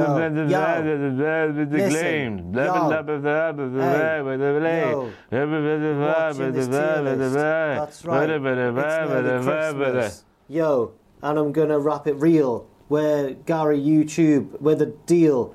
It's harder, it's harder than it looks. Max Caster there making all kinds of wrong headlines. He did in August, wasn't it, when he did that rap? Was it in August? It was sometime earlier this year. He did that there rap, and then Tony Khan called it terrible, and then made sure he'd be editing all the raps heading forward, which apparently has been happening. Caster was in the face of the Revolution ladder match with which I forgot about all that. He beat Press 10 Vance to get into that match there at Revolution. The match with the Inner Circle back in February. But apart from that, for the Acclaimed, there've been no real meaty storylines for them to lock their jaws into on the main roster, that is. I want them to have one, because I like them a lot, even apart from the bad time. But generally, I find them very entertaining. They are very entertaining. I like his Doctor of Thugonomics era, John Cena rap into the ring thing. Bowens is great. They're good at wrestling as well, aren't they? They're good at wrestling, and I like the dynamic between them. I forgot about a thing, by the way, the rap to Moxley about Renee. Oh, yeah, the oral sessions. No, she just wanted us on the podcast. And then isn't that when they use the clip now in promos and stuff where Bowens gets in the ring, goes, hey, W, and then just gets absolutely taken out. I like them as I like them as heels who are foolish and goofing around and then sometimes win, but often get taught a lesson. Yeah. I think that's great. I think they're all right, mate. Yeah, I'll stick with you. Close at the top as well, I would say. Oh, yeah. They just need to be used more on Dynamite and Rampage, I would say, in 2022 to progress. I think so. Up the tier. Miro, who of course kicked off the year with Chuck Taylor, The Wedding, The Butler, all that sort of stuff. Arcade Anarchy, as we mentioned. And then after that, we were off to the races because Miro said to Kip, I'll break your arm. And then he broke his arm, and I don't think we've seen Kip since on Dynamite. No. So Miro got a new theme, a new gimmick where he was the Redeemer, and he was God's personal favourite champion in all of professional wrestling. And then God turned heel on Miro by giving him a neck of sand. And now Miro wants to beat up God. It's a fantastic gimmick with fantastic promos. And when he's what's even the right word? When he's lost in no man's land. When he's in purgatory. Purgatory, that's what I'm looking for. Yeah. We had the feud with Darby Allin to kick things off with with the new Miro, which resulted in him in winning the TNT title, which of course he got to introduce his own belt with the sort of Plovdiv colours I think they had on it, with the white strap and whatnot. That makes sense. The match with Lance Archer at Double or Nothing, then he beat the likes of Evil Uno, Pillman Jr., Shotty Lee, Fuego twice with the car on the line as well, Eddie Kingston at All Out, and then of course we wrap things up with the Full Gear match against Brian Savage. Yep, and that was Bryan Danielson. Good match as well. Woo! I feel like Larry King when he tried to say Mark Wahlberg. Ever seen that before? Yes. Fantastic. All of those matches that you mentioned were at least very good, if not excellent. Yeah, and they built him up. Yes. I think he's top. He's got to be top tier. Top tier. It's a total package now, isn't it? It's Yeah. Lex Luger, but Bulgarian. Yes. Fantastic. Ty Conti, arguably the most improved professional wrestler in all of the wrestling here in 2021. 8 matches on Dynamite this year. That's all she's had. All being ones to sort of set up something at a pay-per-view or set up something on Rampage, or Rampage setting up a Dynamite. You know what I'm trying to say here. She lost the NWA Women's title to title match, I should say, to Serena Deeb on January. In January, I'm doing this again. In January on Dynamite, she lost to Shida after earning herself a title match. Should we take a 5-minute pause? She lost the title match to Shida on Dynamite in January as well. Was it in January? I don't know. I've not written that bit down. She lost to Britt Baker at Full Gear. That was a good match. That was arguably her best match of her career so far. With the Brazil flag maker. Yes. Yeah, that was a great match. The stuff with Ty J, the tag team has been taken a bit further this year. The stuff on Rampage with the likes of Penelope, we mentioned earlier, and stuff like that. I would say it's been her best year in her career by a country mile. I'd say it's been a lovely year. Wahlberg. Would you agree? Yeah. Yes. Oh God. Get in there. Well, I'm terrible at We're presenting. approaching the end. Yes, it's a big tier list. Number 53 is MJF. I feel like we're in the FA Cup draw now. Who challenged the Bucks for the tag team titles with Chris Jericho, of course. Just before that, we got the "We'll Save You, Papa Buck" running backstage. That didn't happen, of course. They wouldn't win the titles because they're not as good as the Young Bucks as a team. Yeah. Yes. Sammy Guevara then saw what MJF was doing to the Inner Circle and then said, nah, MJF, bosh, and he attacked him. And then eventually MJF was kicked out of the Inner Circle, but one segment, the double swerve. It was like Game of Thrones. Aha! It doesn't matter because I've got my own gaggle of men. Blood of Guts then happened, Stadium Stampede, All Out, Chris Jericho's career on the line, but of course Jericho won the feud because he won one match. Brian Pillman feud with the controversial lines in there and whatnot. Darby stuff heading into Full Gear, the match with Darby was fantastic, and then CM Punk and all the stuff that's going on now with the 20-minute promo to open Dynamite. Fantastic stuff. It just depends how much we disliked the Inner Circle versus Pinnacle stuff at the start of the year, weighing him down a bit. I enjoyed most of it. I just didn't like the way it turned out. It was fantastic, and then Blood and Guts happened. A lot of people didn't like the Blood and Guts matches because of the way it finished. At least he won. I remember the image of him covered in blood on top of the cage. Dastardly. So that was a good moment for him. It was just a bad moment for Jericho, I think. Stadium Stampede didn't measure up to last year's. No, but again, the seconds never do they? No. Do they? Maybe Home Alone. Not in Stadium Stampede. Some people might think Home Alone 2 is better than Home Alone 1. Maybe. I don't. Neither do I. Has it been top tier? It's one of the 2 top tiers, but I just don't know whether the early parts of the year makes it more lovely than top tier. I think it has. I think the latter half of his year has just seen him soar. I'm gonna sneak him into top tier. I'll accept it. Malachi Black, who was built up for ages on SmackDown this year. Loads of fantastic behind the scenes. Well, not behind the scenes. Well, maybe they are behind the scenes. The Dark Father character getting built up for weeks and weeks and weeks. One confrontation with Big E, and then on June the 2nd, he was released from his WWE contract because of budget cuts. Yeah. But he said on Twitch he's on good terms with Vince McMahon and expressed an interest in going back there one day. So, who knows what might happen with the Dark Father? He's going to be the Sean Waltman of this war, flip-flopping between, or Jeff Jarrett, one of the two. Yeah. Road Rage, he made his debut though in AEW. It was the first night back with fans at AEW Dynamite, and I think when the lights went off, I know I was thinking this. Oh my God, that many people in that place for the first time in 18 months, whoever it was. The power can't hack it. There's been a power cut, but no, it turned out to be Malachi Black, which is one of the biggest WTF moments of the year because he was only 30 days into his 90-day no-compete, so no one expected him to be there. Yes.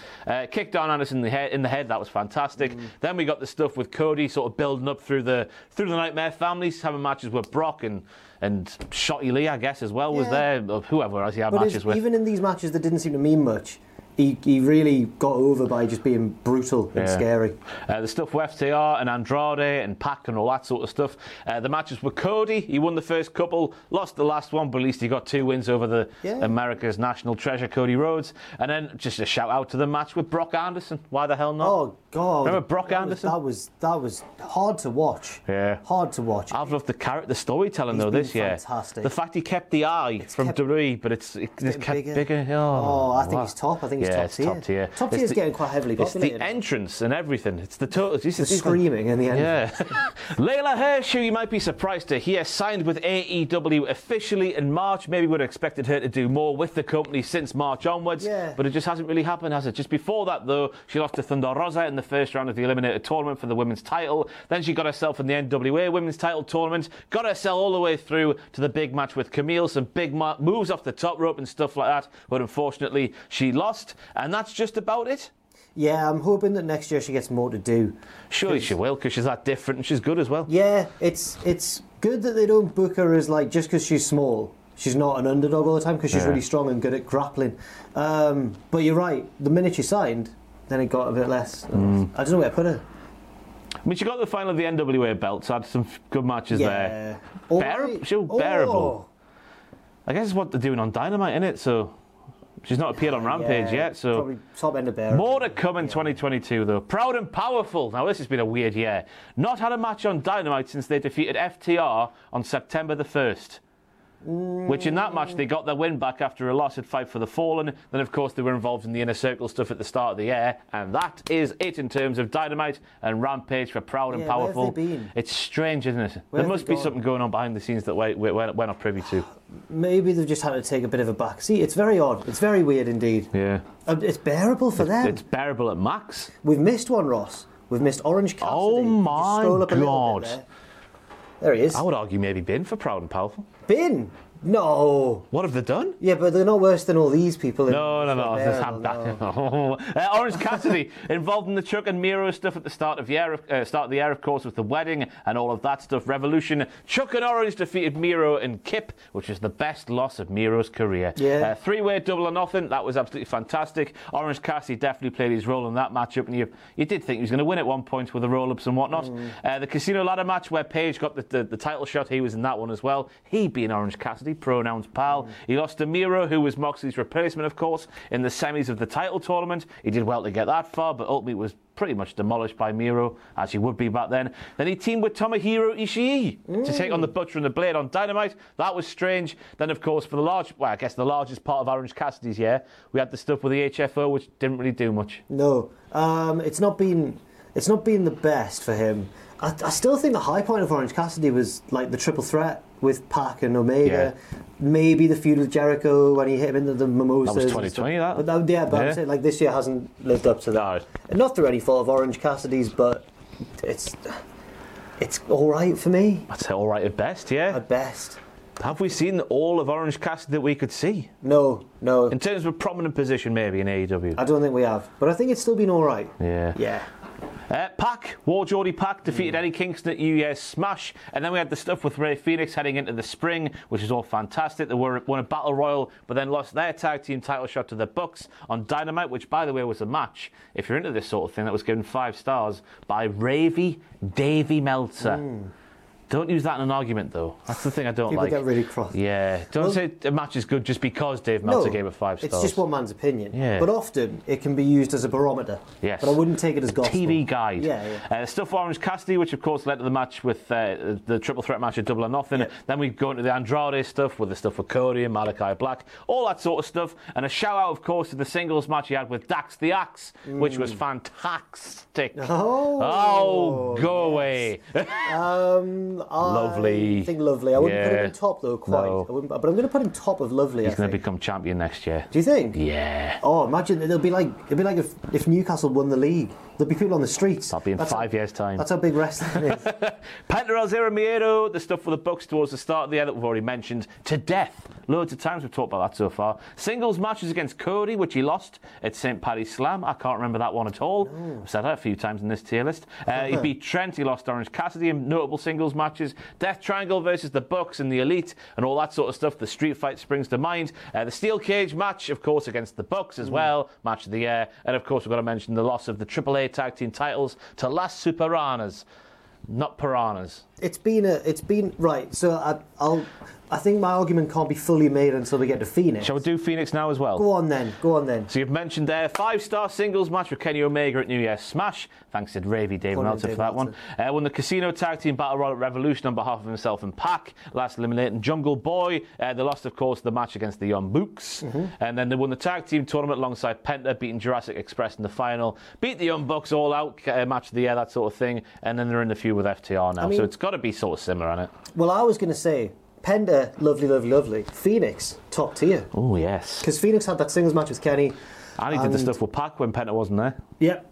And the Jungle Boy stuff as well. So, and the Battle Royal stuff as well. Yeah. So I think Penta goes lovely, easily, but I think Phoenix, if I can find him, there he is. He goes top tier for me. Aye. Oh. Next up, we have Powerhouse Hobbs, whose first bit of big TV action this year was the Casino Battle Royal. Then we went on to the match with Christian, which was soon after Christian arrived in AEW. Then, of course, we moved on to Ricky Starks taking the FTW Championship away from Brian Cage and getting Brian Cage out of Team Taz, which Hobb played a Hobb. Alexander Hlob, former Arsenal player. Hobbs played a massive role in it. Then we defeated Yes, we're all Powerhouse Hobbs. Yes. He defeated Brian Cage on September the 1st. Then on the 8th, he defeated Dante Martin. And in terms of Dynamite, that was it. But of course, he had CM Punk's first big bloody TV match in ages on the Rampage. And that was a good match as well. Yes, it was. I think Powerhouse Hobbs had an all right year. I think you would be wanting more, though, wouldn't you? A little bit. Yeah. But then whenever he's been called up to the plate, he's done well. He's stepped up to it. He's stepped up to it. I would say lower down and all right, but it's been all right, hasn't it? Yeah. And of course, he had Punk's first match back, and he did well. He made his debut in 2009, you know, which I was shocked about. Powerhouse Hobbs. His wrestling debut. That's what Wikipedia says, unless someone's fat fingers hit the O instead of the 1. Yeah. How that would work, I don't know. That can't be right. That can't be right. He's 30 years old. Is he? Yeah. No, I don't believe it. Grandfather. Believe it. Preston Vance of the Dark Order was in the AEW title eliminator tournament first round. He lost to Jon Moxley really brutally. Really badly. I'm sure he messed up his face as well, didn't he? One appearance alongside Orange Cassidy in the Dark Order to take on the HFO. Then he teamed with, this is all of his matches this year on the big shows, by the way. He teamed with Paige to defeat Team Taz. TNT title match against Darby Allin in April, and a TNT #1 contendership for the face of the face of the Revolution ladder match, which he lost to Max Caster. So Caster went on to that match, and 10 went back home.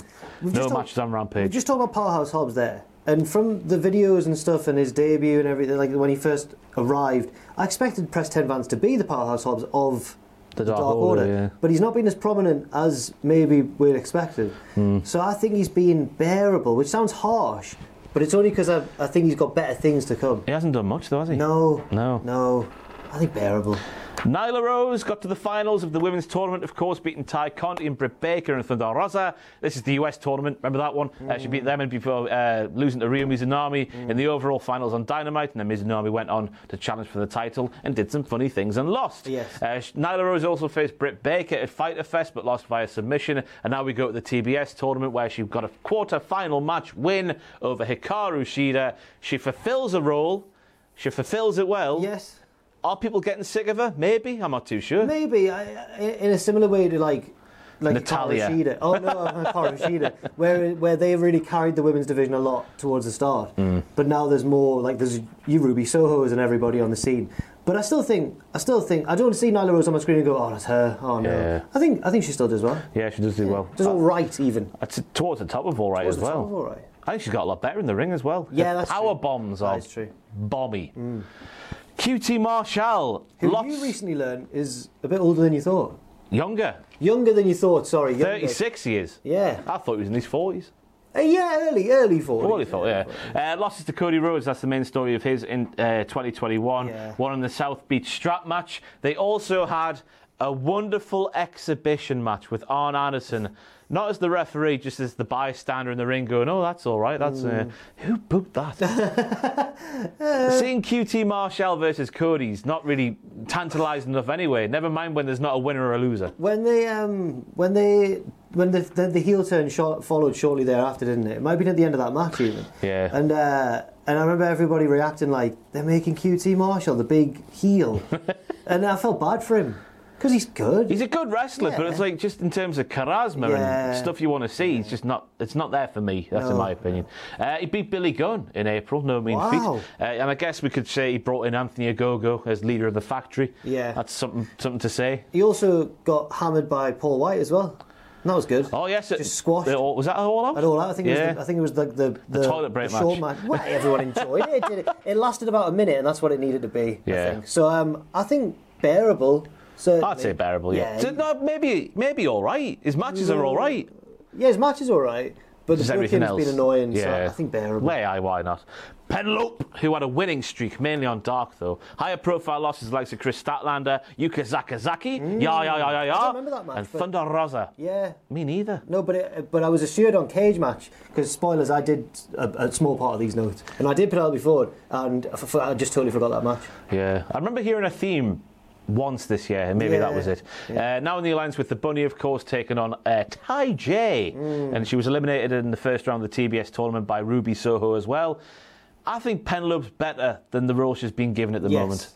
She's very athletic in the ring and does all the manoeuvres with such aplomb. Very nimble. But now she's sort of lost in that, which I guess you don't want to be if you're a heel, where you're that heel that loses the match to the person on the up. Yeah. If that makes any sense. She's often in that role. Which I think, unfortunately, only makes her bearable. Yeah, I'd agree with that as well. No one's in the bin, and I feel like we're going to get stick for that, you know. We'll have to put someone in the bin. We'll have to pin someone.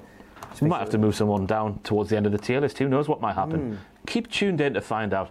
Tricky Ricky Starks, the Revolution, is televised. A large portion of his year, of course, has been lost through injury. Has it been injury? He's been on commentary a lot on I think he shows. was coming back from injury. He was part of the cinematic street fight with Sting and Darby Allin at Revolution. That was good. Yeah. Took some time off with the injuries, was just said there, before returning to feud with Brian Cage, being through that with FTW. Get out of there, Brian Cage. He beat Cage to win the FTW title. Won a rematch in a Philly street fight, which was that on Rampage? I can't remember which one. It was good, whatever it was. Yeah, it was. Also helped out a bit on Road to the Top, and I saw where he tried to fit a car seat in the back of Cody's car with Cody and Press 10 Vance trying to help. Yeah, that's the content you want. Gripping television. They eventually got there, though. Just spoilers, I'm sorry, but they eventually got the car seat in the back of the car. Oh, it's a big result. Cody was sat on the armrest. His arse was on the armrest in between the two front seats, which shows you how big cars in America are. Yeah. Because I doubt Cody could get half an arse cheek in my Ford Focus. No. Is Ricky Starks, it's hard to gauge his year because he's been injured for a bit of it. But I think when he showed up, they clearly see something in him. The feud with Cage was good for him anyway. So I think it's all right. Yeah, I'll go all right. There's not enough to really go off to put it any higher, I would say. No. There we go. We are getting clustered in that little middle portion, aren't we? But there we go. We're being objective here.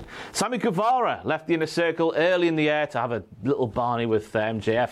Then, of course, we went through earlier what happened with MJF and the Pinnacle being formed. Yeah. We're supposed to have a stint in Impact, but it never materialised. Yeah. Oh, because he had, what did he do? He, like some sort of... Meant to be like creative disagreements or something, yeah. Maybe he was meant to lose and didn't want to do that. Didn't work for him, brother. That's what the news sources said anyway, but I mean, it's all hearsay. Yeah. Blood and Guts, Stadium Stampede. Sammy got the pinfall, of course, at Stadium Stampede in the middle of the ring. He was the hero of the day. He was the hero! Yeah. Then, of course, he got the biggest win of the year, I would say. Bigger than Hangman. No, not bigger than Hangman. He beat Miro to win the TNT Championship. It came out of nowhere for me. I was shocked as well. Yeah, and then he's gone on to defeat the likes of Bobby Fish in a fantastic match. Jay Lethal and Tony Nese. Yes. Lovely. Yeah. He's just good, isn't he? Good. I don't know what else to say about cool, best in the world Panda Man. No, he's the best ever, isn't he? Not the best. The best ever. The best ever. Sammy Guevara. Yeah. Scorpio Sky. Now this is a weird one. He won the Face of the Revolution ladder match. The big Cheerio. Yeah. Oh yeah. God. The Golden Ring. Take that, WWE. But lost the subsequent TNT title shot against Darby. Turned heel and then went with Ethan Page. Then into Men of the Year and then into Team America's Top Team. The stuff with Sting and Darby Allin. Lost to them at Double or Nothing. Then we go into into full gear, and the historical Minneapolis street fight thing with the toaster invented in 1940. Blah blah blah. Yeah, poor Scorpio. Bearable for me, you know. Same. It got off to because I remember the heel turn coming out of nowhere because he was on commentary for a show, and I can't remember when this was. He was being a bit of an He was being a bit of a dick. Yeah. Not so much of a dick, but he was being a dick, and I'm like, did he turn heel there? And then he did turn heel there, and it just really hasn't gone anywhere, has it? No, it hasn't. I mean, he's still done well in the ring, as he always does, but yeah, it's a far cry from when he was challenging Jericho for the world title. Yeah. And being the face of the Revolution, remember. You'd expect a bit more from him. Thunder Rosa, who gets the Thunder Rosa pop every single time she appears on AEW TV. She got the final of the American bracket in the World Title Eliminator Tournament, but lost to Nyla Rose. Had a very well-received unsanctioned match with Britt Baker. That's an understatement in your notes there. The first ever women's main event Dynamite. Then last eliminated from the All Out Battle Royal. Heartbreakingly so for me. Lovely news for Andrew Dingle. Losing to Ruby Soho, of course, who made a debut in the match. She's still in the TBS title tournament as we're sat here, and she's had a fantastic year. She has had a fantastic year. She's going to be the one to topple Britt Baker. Do you reckon? Gotta be. There's nobody else, is there? I think that would work. Maybe Ruby again if she gets another shot. Yeah. But just on the mention of that battle royal, yes, it was heartbreaking for you in the predictions. But that final little battle, very exciting. Was a really good ending of that match as well. On the apron for ages. I think it's been lovely. Yeah, I'd go for that as well. Hangman Page, we're just going straight at the top with this one. Long-term storytelling. What do we need to say there? But we'll go Matt Hardy, the stuff at the start of the year with the winner takes the first quarter earnings. Then we go into the stuff with Team Taz. He beat Brian Cage. Revolution. We had the match at Double or Nothing with the sunlight. Oh, it was delightful as well. Resumed the rivalry with Kenny Omega, took time off for the birth of his child, returned for the Casino ladder match, got the win there, got the win over Omega, then he's feuding with Bryan Danielson, and he could well have had the match of the year at Winter is Coming, as Wangman takes on Bryan Danielson. We'll never know. We will know. We'll know in about a week's time of the time of recording. I don't think we'll ever do a tier list this big again, and we'll never do it. We're nearly there. We're on the last column, or the last row. Sean Spears, we've still got like 13 to go. No. About 13. Oh, have we? Okay. Sean Spears continues to like chairs, but now he's developed his persona to also like little beanies from the mid-noughties and wearing suits with no shirt. And eating protein bars when he's just sat in the ring. And saying baby a lot. Baby? Oh, don't worry, Wardlow, baby. Yeah. Joined MJF to Pinnacle in March, going on to beat the Inner Circle of Blood and Guts. We've been through all that. Lost them at Double or Nothing. Jericho's first labour, but he lost that, of course. A little bit forgotten from Nick Gage. Yeah. He came out after this match. Nick Gage totally overshadowed him. Like, Spears had just lost, and then it's like, well, don't worry, because I've got Nick Gage, and everyone went, wow! And then to the point where I even forgot that Spears was one of the labours. Yeah, and now he's just sort of Wardlow's accountability buddy. I'm enjoying the accountability stuff. Yeah, well, where? Just enjoying it. It's good, isn't it? It's all right when it happens, but yeah, it's not been that frequent. Is it bearable? Yeah, it's bearable. It's got to be bearable. Which is sad. I feel like he gets a lot of stick, does Sean Spears. I mean, it's just, was he the first one to be like, I'm so underutilised in this company, and I've gone to another company, and it sort of happened again, so people are like, meh. Yeah. But I'll never forget that shot from Stadium Stampede when he's in his room of chairs. Oh, it was like something from... It was like Broadway, the way it was lit and everything. It was fantastic. Yeah. He sat there, it's like he's about to start clicking his fingers and going like, yeah. Oh. I am the chairman. Yeah. Ruby Soho, Destination Unknown. Oh no, it's AEW. She was at All Out. She won the Casino Battle Royal, Thunder Rosa, all that sort of stuff. Faced Britt Baker for the women's title, but lost after interference from Rebel and Jamie Hayter. Currently in the TBS title tournament, and she's loosely aligned with TJ. She fights her battles with Nyla, Penelope, and the Bunny. For considering when the hell was All Out, September? Yeah. September, August, September. Yeah. Considering she only joined then, she's in a fair bit. She has. Yeah, proved how good she is. Yes, and I recently watched, I'd never seen it before. I knew the story, but I didn't realise it happened live on a podcast. She's on Zoom with the bloke from Rancid, and she's talking about like her ring name and stuff, and she confesses... Oh, Zlatan Ibrahimovic? Yeah, Zlatan Ibrahimovic. And she confesses to him, she's like, I did actually take Ruby from your song, that's why I was Ruby Riott. And he was like, why don't you just be Ruby Soho? And she's like, don't even say that. Well, that's a nice job. And then he goes, she's like, you can't. And then he was like, no, quite easily. I'll just make a few texts and then we'll get the license and sorted. And she's just like, what? It's a lovely moment. It's very heartwarming. That is nice to hear. Lovely.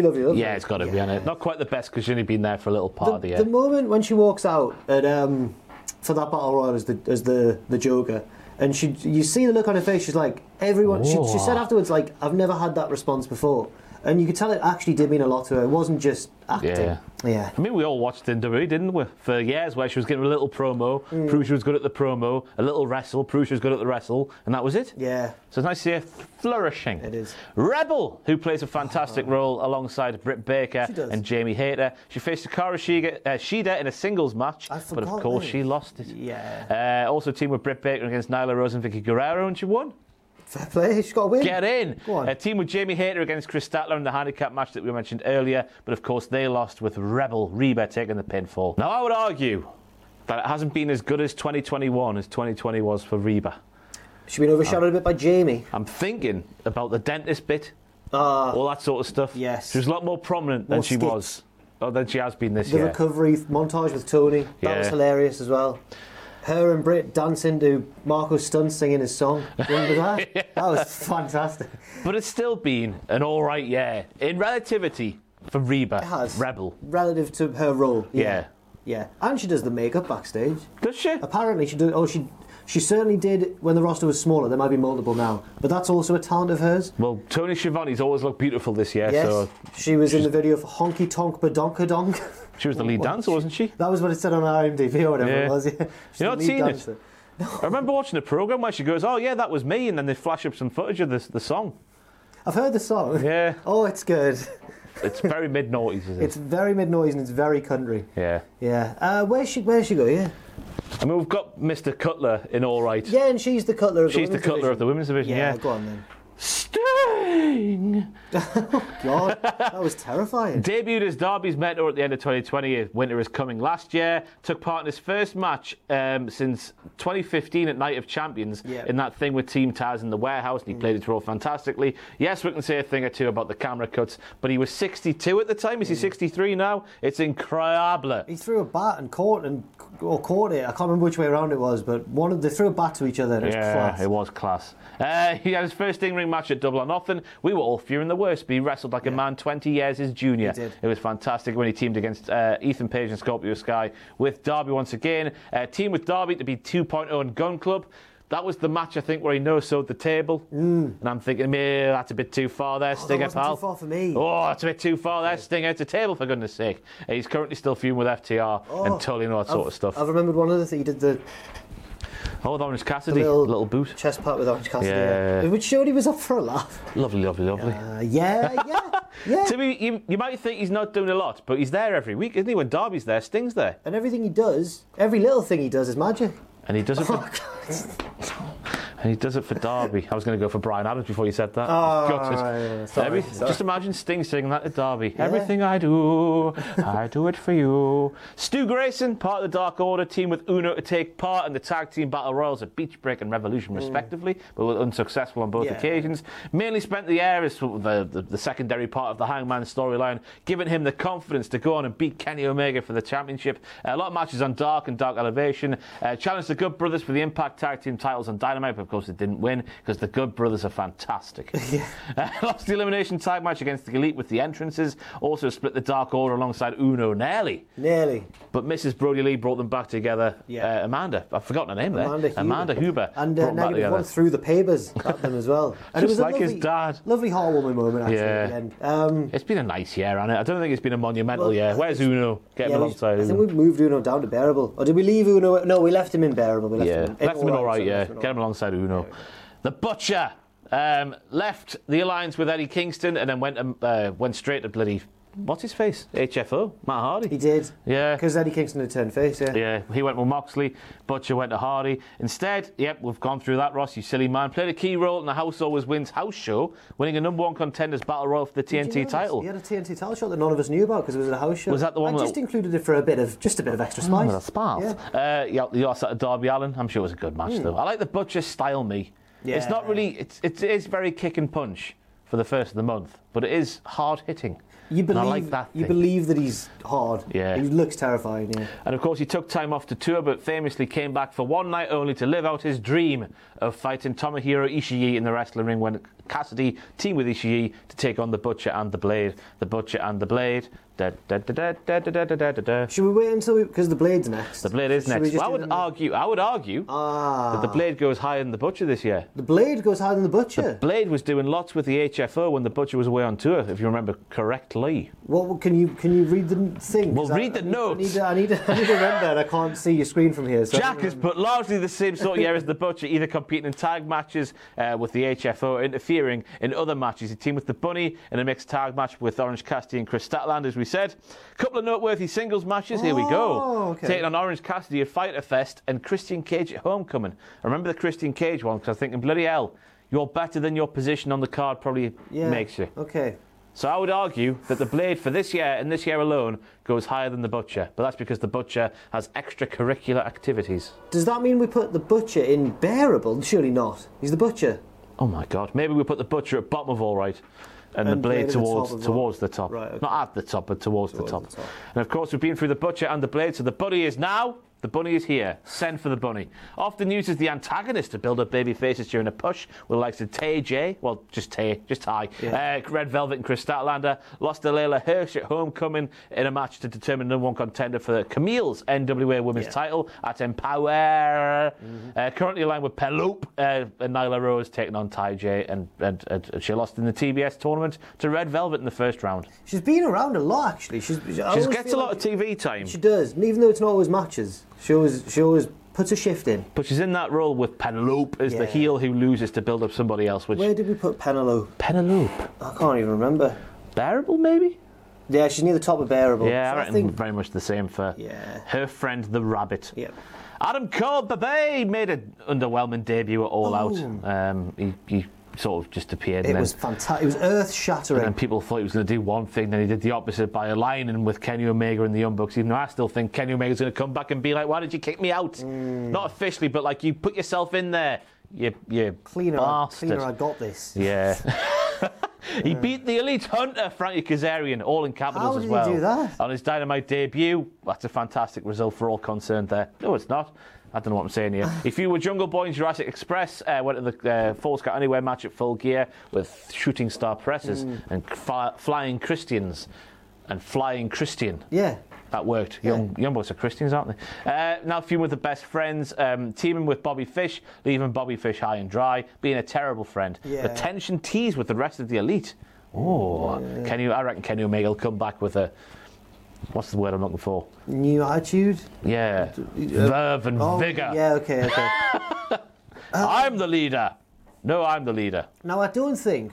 Because for some reason there was a weird period on Twitter where everyone was arguing about whether or not Adam Cole had made a mistake. He obviously hadn't, because WWE were going to make him a manager and get him to cut his hair. Yeah. But the argument, I think, was more about, like, is he being utilised as well as he could be? I don't think he quite is yet, but I don't think he can rush everyone in at the same time. I mean, we saw with Miro as well, didn't we? Miro was knocked down and given, let's just call it what it was. It wasn't very good, was it? Yeah. And now he's up there with one of the best things in the company. So I'd assume that Adam Cole, once Kenny Omega's fit and healthy, that'll be the big thing that sends Adam Cole off to the moon. Yes. I would assume, anyway. But I also think that his stuff hasn't even been bad. It's been good. No, So I think it's been lovely, in fact. Well, with the debut as well. I guess he just walked out. What But 2 years, isn't it? When's he going to tell his story? Story time for Adam Cole, baby. Bye-bye. Red Velvet, who nobody seems to like. What do you mean? Well, she comes out as a clear baby face in a role, but no one likes her. Well, the that crowd. was in Britsburg. I'm fair thinking enough. of when she got booed against Brit. I've never heard her get cheered once. They all had the towels. Of course, she started the year teaming with Cody Rhodes, taking on the team of Shaquille O'Neal and Jade Cargill. She lost to Serena Deeb for the NWA Women's title and Britt Baker for the AEW Women's title this year. And she beat the Bunny to progress to the second round of the TBS tournament, but was knocked out by that old foe. But they never mentioned the Shaquille O'Neal thing, interestingly, Jade Cargill in that tournament there. You know what? I think it's been all right for Red Velvet. I'm always worried she's going to kill herself in her matches, because she always does a dive and always goes that close to a broken neck, and I'm like, oh! To the leader. Yeah. Careful now, Red Velvet. But where do you think? All right. Yeah, I think all right as well. Yeah.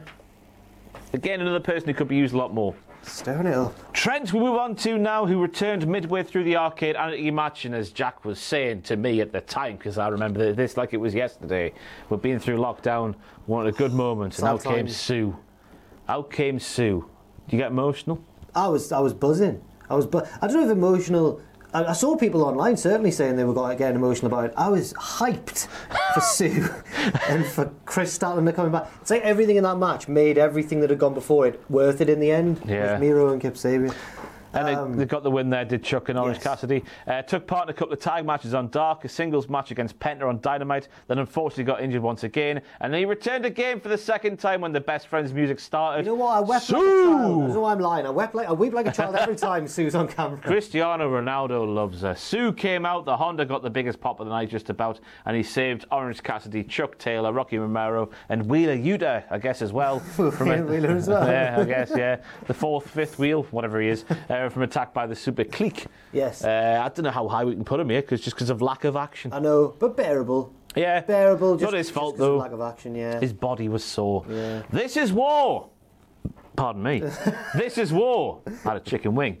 Joined the Inner Circle with MJF and defeated Jake Hager at New Year's Smash before forming the Inner Circle. Getting in the Inner Circle and then getting out the Inner Circle and forming the Pinnacle. He feuded with the Inner Circle. He lost to Jake Hager in an MMA. Jake Hager should never have got his win back, in my opinion. Why? Because It's the MMA thing. Yeah, it was in the cage, wasn't it? There's cross promotions to be had there with Bellator. Yeah. I just didn't like it, as I said earlier. It was the fourth labour of Jericho, but lost after a baseball bat shot. Currently teaming with Sean Spears, his accountability buddy, and then there's sort of simmering tension. I think as we're sat here now, we're building up Wardlow by just having him beat people severely each and every week, and the more he does that, the more people will get cheered. More look forward to getting to see him do that stuff to people, and then eventually it'll happen. The Batista moment will happen. I can't wait for the Batista moment. But as for 2021, it's not been as eventful as it could have been. No. He was good in the Blood and Guts match and stuff like that. I'm trying to think of a moment from Wardlow that stuck out this year. Yeah. Bearable? Oh, I think it's top of bearable. Yeah. Top. It's not really his fault, is it? More to come, certainly. Got to be, surely. Don't, Wardlow, we know you're watching this. Don't let that get you down. Riho took part in the US bracket of the AEW title eliminator tournament, beating Serena Deeb, but losing to Thunder Rosa. Team with Rosa to lose to Britt Baker and Maki Ito on the Revolution pre-show. God, yes, what which a was all match. about Maki Ito. Yeah. Challenged Deeb for the NWA women's title on the Double or Nothing pre-show, but lost. That was a very good match indeed. That was a very good match indeed. Britt Baker, she beat Britt Baker in a non-title match on Rampage, securing herself a shot, which we are yet to see. Yes. Will she win? I've got no notion. I don't think so either. Not been a lot from Riho this year, but I don't know. She was back in Japan for a bit, was she? I assume, maybe. Yeah. Does that make it bearable then? I'd go bearable. Think of what she was. She's a pillar of the women's division. Yes. Or maybe she's the foundation since it's first Maybe she champion. is the foundations, yeah. Upon which the pillars rest. And then finally, oh my God, we're at the end. Oh my God! Chicago-made Punk, Chick Magnet Punk, other CM Punks. He returned to professional wrestling. Charles Montgomery Punk. Charles It was Matt Montgomery. Stryker who called him that. Which is Mr. Burns' Charlie first two Manson names. Punk. Oh, good. Yes. Chris Maguire. Chris McGuire Punk. Yeah. I don't think he plays for Southern anymore. Ah, it's a shame. He returned to wrestling after 7 years, though. Made his first appearance on Rampage. And I remember we were sitting here doing pictures and whatnot, saying, oh, they should do this. MJF come out, all that stuff. They did it fantastically well. Sold out the arena on just a rumour. I know they dropped in a few big hints, but it was just a rumour, I guess. Sold out an arena on that. Not bad going. He comes out at the start of the show. Huge pop. Fantastic. He called out he mentioned many wrestlers, but called out Darby specifically. Yes. And they had the fantastic Bret Hart versus 1, 2, 3 Kid thing at All Out. Great Picked match. up wins against Powerhouse Hobbs, Daniel Garcia, Matt Sydal, Robert Fish. That was another sleeper match. Just kicked the poo out of each other. It was fantastic. Before the little feud with Eddie Kingston with the match of Full Gear. One of the matches of the year. Now we're building to a match with MJF. We had bloody 25-minute promo, battle-offs, and all that sort of stuff. The Miz. Yeah. Just a less famous Miz. Yeah. That got such a big pop just for one line in a promo. Fantastic. I think even though he's only debuted a few Come on, months just ago, do. I want to see you do it. I'm just putting him on top tier. What do you not think? Yeah, everything he's done has been good. While you could say, and I'm going to say it like, hello, town, you are lovely. That's getting a bit old. You guys getting sick of this? Yeah, I think we're doing that on purpose. So when he has that thing that sort of makes him go back to what he was, then we'll see what is all about, and we can use that. Hello, Chicago, in promo packages and whatnot. Snake. Yeah. You stupid old man. Right. 84 down. But now Jack the Jobber has the biggest task of the entire video as my headache gets worse. Who has had the best year in AEW in 2021? Is it Darby Allin or Bryan Danielson? Bryan Danielson. Is it Eddie Kingston or Bryan Danielson? I feel like Woo! I'm just going to stop you there. I was going to have Bryan Danielson at the top anyway. Are you? Yeah, so I think we should reorder the others. All right, then. I think Eddie Kingston or Darby. I was going to have Bryan. That's my answer. Really? Yeah. He's not even been there all the year. Oh, no, I'm taking into account his WWE year as well. You know this what? Is just on Rampage and Dynamite, this, my friend, and pay-per-views as well. Then let's ignore what I've said. I still think he's had a slightly better year than Darby, though. Fair dues. Eddie Kingston or Bryan Danielson. If I say Daniel Bryan once more, I'm going to punch myself in the face. I think... Oh, don't do that. I still think Bryan... Yeah? Yeah. Jungle Boy or Bryan Danielson?